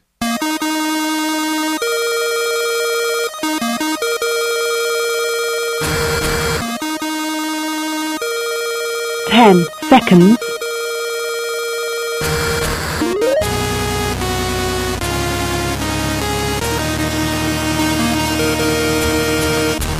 I really got to find a way to mute that English lady or make it that her audio doesn't come out for you guys to hear. I mean, it doesn't matter because those of you that are listening know that there's 10 seconds left on the Blog Talk Radio feed, but it's a little frustrating. Maybe I'll work out that bug in the coming days. All right, so we're going to start off this week's entertainment news by talking about the Zombieland TV series that was supposed to be debuting on Amazon. A couple of people got to check out the pilot, myself included, and I thought it was complete shit. Shock Till You Drop reports that Amazon has opted out of picking up the Zombieland TV series. Customers that viewed the pilot voiced their feedback, myself included, and it did not do well enough to convince Amazon to continue the concept. So there you have it. The concept of Zombieland, dead in the water after one episode.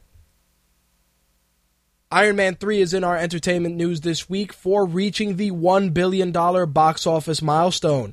It achieved that milestone in 23 days. It is the 6th Walt Disney Studios release to reach this milestone, joining Pirates of the Caribbean, Dead Man's Chest, Alice in Wonderland, Toy Story 3, Pirates of the Caribbean on Stranger Tides, and The Avengers. The film has earned $301 million at the domestic box office and $698 million overseas. Thanks for tuning in, Wolf. I see Wolf is leaving us for the evening. So, with that said, here's the funny thing that I want to bring to everyone's attention. Iron Man in the Marvel Universe is a cool character. Is he the greatest character? Absolutely not. But to think that Iron Man has generated $1 billion on a third sequel, mind you, is definitely eye-opening, and I'm sure will be something that Robert Downey Jr. will leverage quite a bit to get more money for his castmates as well as for himself for Avengers and Iron Man sequels. It's definitely a very interesting turn of events when a character that's really not the most well-known of the Marvel Universe is the one that's making them the most money. That's not to say that Spider-Man isn't, but the fact remains that Iron Man 3 is, $1 billion franchise. So there you have it. Congrats to good old Robert Downey Jr. and the crew at Marvel for another $1 billion film. Speaking of Marvel, of course, you know that a couple of weeks back we talked about the possibility of Michael B. Jordan playing Johnny Storm in Trank's Fantastic Four reboot. Anyway, he got interviewed by the Huffington Post, and he said that he hasn't signed on to it. He went on to say, that's not real. Everyone knows that myself and Josh Trank were good friends. If something that happened, if that's something that was bound to happen, I would be ecstatic. I'd love to be part of it. He, of course, answered the criticism of an African-American playing a Caucasian role, saying, things change and time goes on. It's 2013 right now. The characteristics of the Human Torch are his name is Johnny Storm, he's charismatic, and he's a playboy. That's it. You know what I'm saying? That's all there is. I, unfortunately, have to disagree. Here's the problem with that. I have no qualms about Johnny Storm being African-American in Fantastic Four if it was a concept that was changed in the books to make people feel comfortable. Because when Nick Fury was African-American in Ultimates, it was fine because it's the Ultimates universe, it's a different universe, and it's a different spin on the character. When you cast Michael Clark Duncan as the Kingpin and he was black instead of white, sure, some people complained, but seriously, where were you going to find a Caucasian individual that was that big that could have that type of screen presence opposite Ben Affleck? Honestly, there weren't any. These are the facts. Now, in terms of Human Torch being African-American, okay, you want to do that. But if you're going to do that, then you have to make Susan Storm African-American because they're brother and sister. If you're going to make her Caucasian and him African-American, what are you going to do? Say that Johnny Storm is her stepbrother or some other lame-o garbage that you're going to try and pass off as being, canon? I just don't think it'll work. If you want to do something different, make Ben Grimm African-American. I think it would work. I think Ben Grimm being African-American and seeing him prior to that and then he becomes the Thing is fine. I have no problem with that. But to blatantly change the Human Torch just because you want to cast your buddy in the movie, it's a little weird. It's a little weird, and again, this has nothing to do with race. This just has to do with the fact that there's no established canon where you can make Human Torch African American. I mean, if you want to do that, then you have to change the Fantastic Four completely, and that I can understand, but you're not going to do that. I'm sorry. I can't deal with it. And he's like, yeah, you know, things change. It's 2013. Yeah, things change and it's 2013. But it just doesn't make it feasible. It just doesn't look right. I'm sorry, it doesn't. I disagree. In some sequel news, we know that Red is getting its second sequel in theaters probably within the next couple of weeks. Well, check this out. It looks like Red is getting a third sequel without us even seeing a second one. Red 2 is going to be in theaters July 19th, which, you know, I'd say is about, 6 weeks, maybe 6 to 8 weeks. And you guys are already working on a third one. Don't get me wrong. I liked the first Red film. I thought it was really good. I like Bruce Willis's work there. He worked really well with his cast. Helen Mirren was amazing in that. Is it worth a trilogy? That's up in the air. I mean, we'll see how the second one does, but they're cool movies, but they're so under the radar, and they are comic book movie. It is a comic book movie that you're just having fun with it because it's a cast of old guys blowing shit up. Similar to the Lethal Weapon franchise. Same thing. I don't think it's the worst idea in the world, but, if they only did 2 films, I could live with that. Jackie Chan has officially confirmed that he has been approached to do The Expendables, but he stated he hasn't read a script yet. He said he's going to look to meet with Stallone in person, and he would like to do something where he has a big part. He knows that The Expendables is all about the small parts, but he says he'd like a big part. He'd like a big part with Stallone. Honestly, I think Jackie Chan being in The Expendables would be cool. I think he has to be a good guy in that. I think a Jackie Chan bad guy would just be weird. And Stallone also tweeted that he's been speaking to Steven Seagal as well. So we may actually see Steven Seagal in the next Expendables also, along with Wesley Snipes and a returning Mickey Rourke. It's going to be very interesting, to say the least, to be able to give all these guys screen time. I will say this, I'd make Steven Seagal a bad guy, and Wesley Snipes should be his right-hand man. Just because, you have Terry Crews as one of the good guys, and using Wesley Snipes, Terry Crews is going to take a back seat, and I think Terry Crews is extremely underrated in the Expendables film, so I'd really want to see him continue to be one of the better parts of the movies. I mean, Snipes is Snipes, but come on, Crews is definitely stepped his game up from Expendables 1 and 2, so again, Steven Seagal, Jackie Chan, hearing these guys in the movies, it's cool, but we'll see how it pans out. On the box office front, of course, it's a no-brainer that Star Trek Into Darkness was number 1, making $70.6 million, $84.1 million total. Iron Man 3 was number 2 with $35 million. The Great Gatsby was number 3. Pain and Gain was number 4. The Croods was number 5. 42 was number 6. Oblivion was 7. Mud was 8. Tyler Perry Presents Peoples was number 9. And The Big Wedding was 10. Now, if you're curious about our thoughts about Star Trek Into Darkness, make sure to check out Slick's review on mytakeradio.com. Star Wars is also in the news this week, as Lucasfilm announced that they will be doing a new animated series called Star Wars Rebels. That will be taking place after the end of the Clone Wars. It'll be debuting in the fall of 2014 on Disney Channel and Disney XD, and it looks to bridge the gap between Episode 3 and Episode 4. So there you have it. I think that the Star Wars Clone Wars series was extremely enjoyable. I liked it. I mean, I actually had some of the DVD box sets and watched those once, more than once, because they were extremely enjoyable. I'm curious to see how they plan on filling in that gap and what characters are going to be introduced in Star Wars Rebels that we may see in the next set of sequels. Like I said, it takes place between Episode 3 and 4, and it's going to have, 2 decades that have never been explored. And it's going to take place, as the Empire starts securing its grip on the galaxy and starts hunting down the last Jedi Knights. So, very, very interesting to say the least. And like I said, how this fares for the other films remains to be seen. So I got to talk about a couple of remakes that kind of been ruffling my feathers. Number one, is that Deadline is reporting that they're going to do a remake of Park Chan-wook's Sympathy for Mr. Vengeance, which is part of the Vengeance trilogy. I am a huge fan of the original Vengeance movies. They're extremely enjoyable. The film is about two guys that are on a, trying to get revenge, hence, Sympathy for Mr. Vengeance. Other films in that trilogy are, of course, Old Boy and Lady Vengeance. The remake for Old Boy will be out in October from Film District. Spike Lee is directing it. Sam Jackson, Josh Brolin, and Sharlto Copley are going to be in that.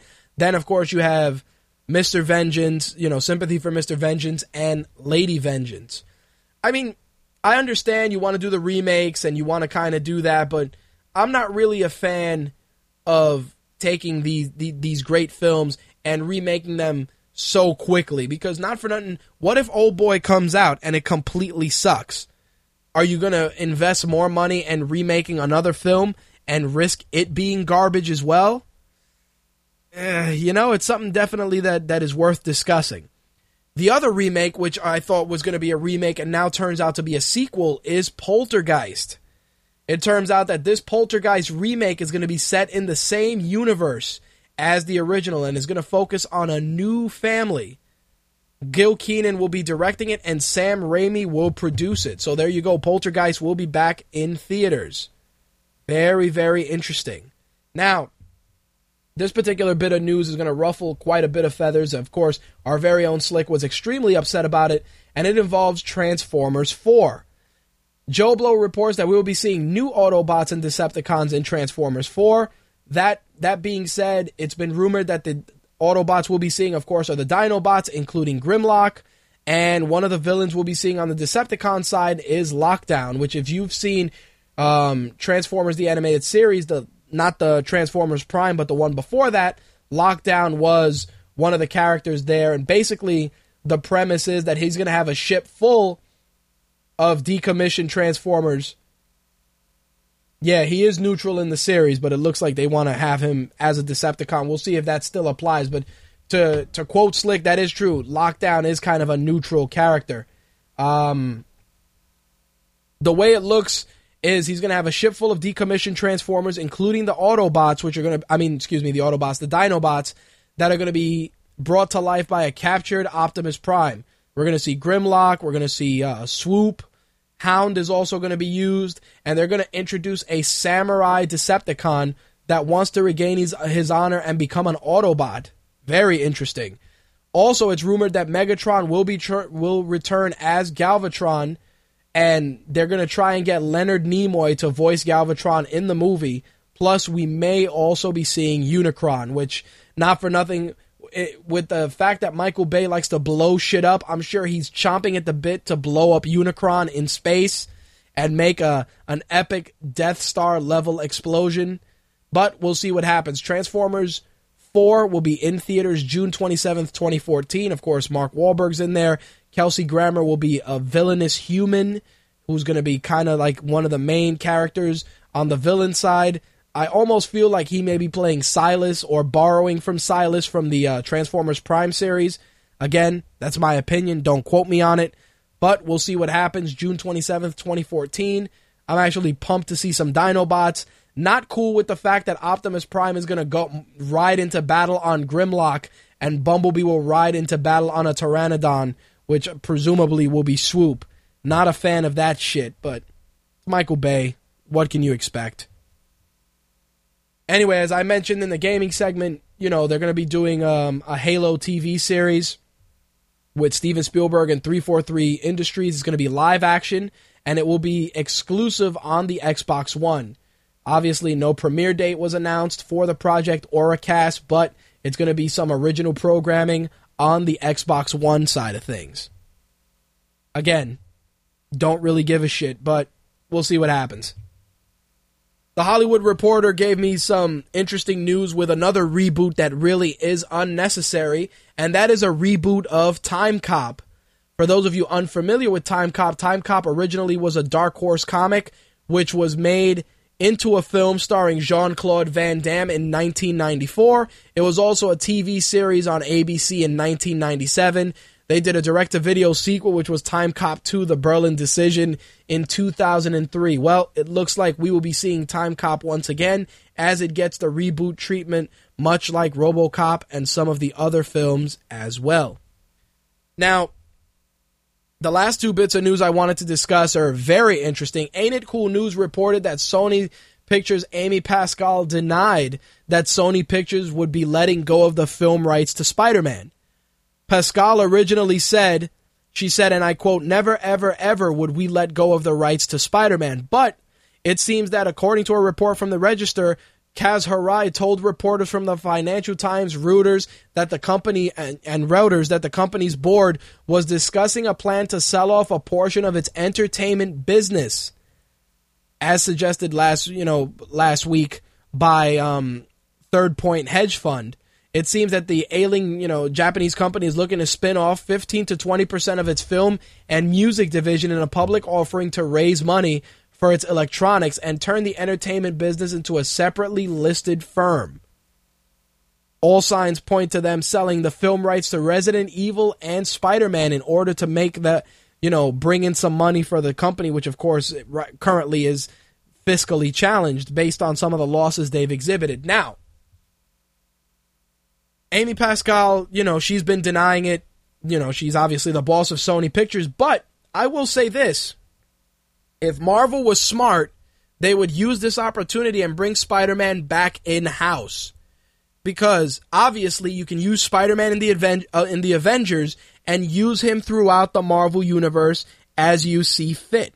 One of the biggest issues that we've been dealing with Spider-Man and the X-Men is that they belong to other studios currently.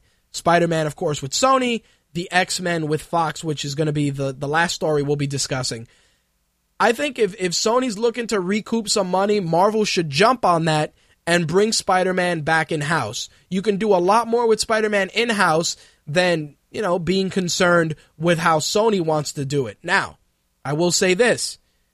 If you've already created this amazing Spider-Man with Andrew Garfield and all this stuff, and Marvel brings it back in-house, just continue it from there. Don't reboot it. Don't do any of this other shit.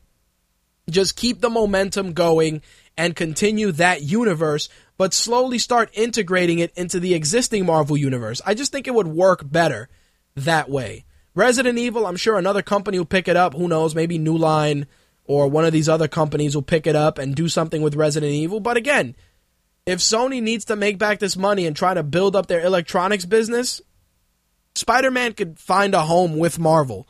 That's a no-brainer. But, like I said, Amy Pascal denied. We'll see what happens in the coming months. If it changes, Marvel will gladly announce that they have Spider-Man back in-house. And as soon as we hear something, of course, we will share it with you guys. The other bit of news is some casting news for X-Men Days of the Future Past, which if you're a fan of American Horror Story, you may be familiar with this next name. Bryan Singer revealed on Twitter that Evan Peters, who worked on American Horror Story, will be playing Quicksilver, aka Pietro Maximoff, in the new Days of the Future Past. So, Quicksilver and Scarlet Witch, of course, have been confirmed to appear in the next Avengers film, but both Marvel and Fox have rights to these characters. In the Marvel universe, what they're going to do is they're not going to reference that they're mutants or that Magneto is their father.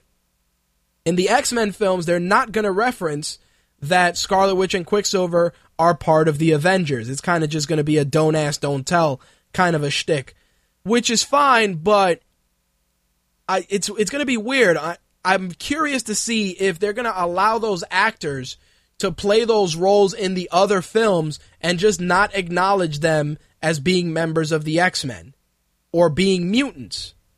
It's going to be very interesting to see. Like I said, Evan Peters did great work on American Horror Story. He's actually coming back for the next season, which is American Horror Story Coven, and I think he'll do well as Quicksilver. I mean, Bryan Singer said before he was an Avenger, he was just a really fast kid. Thrilled to say Evan Peters is joining X-Men Days of the Future Past as Quicksilver. Like I said, I don't have a problem with the casting. It's just very weird how, like I said, this whole film rights between these two companies is causing so many underlying problems. Same thing with Sony and Marvel. So we'll see what happens. Days of the Future Past will be in theaters July 18th, 2014. Of course, Evan Peters joins Ian McKellen, Hugh Jackman, Patrick Stewart, James McAvoy, Jennifer Lawrence, who, of course, you've seen pictures of her reprising her role as Mystique, Michael Fassbender, Anna Paquin, Ellen Page, Shawn Ashmore, Peter Dinklage, Omar Sy, Halle Berry, Daniel Cudmore, Fan Bingbing, and Boo Boo Stewart. Like I said, in theaters, July 18th, 2014. All right, guys, that's going to wrap up this week's episode of MTR. And that's it. We actually went a little over 20 minutes this week. For those of you that are still listening to the, still listening to the show on the Mixlr side of things, you can always tune in to any overruns on the Mixlr feed. Blog Talk Radio's feed will have to be updated once the show is over to include this bonus content.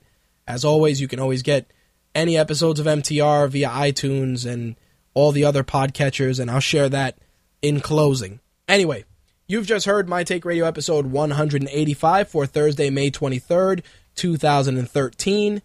If you have any questions, concerns, or would like to be a guest on a future episode of MTR, you can email me at mtrhost@mytakeradio.com.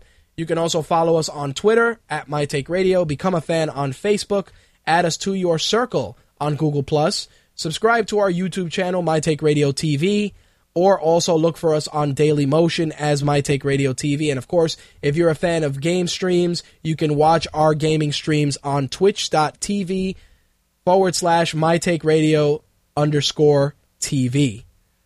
Anyway, on behalf of myself, Slick, Quark, Blade, Jay Santee, and Ben, and the rest of the MTR staff, thank you guys for tuning in. Taking us out this week will be our friends from the Maniac Agenda, who just hit 40,000 Facebook likes on Facebook. Congratulations to those guys. If you're not following them, stop by the Maniac Agenda's Facebook fan page. Let them know that we sent you, and congratulate them. 40,000 likes. They got a preview track of their album Through Fire and Blood coming this summer on their page. But this week, taking us out will be The Awakening, courtesy of the Maniac Agenda. I'm out of here. Peace. That's all, folks.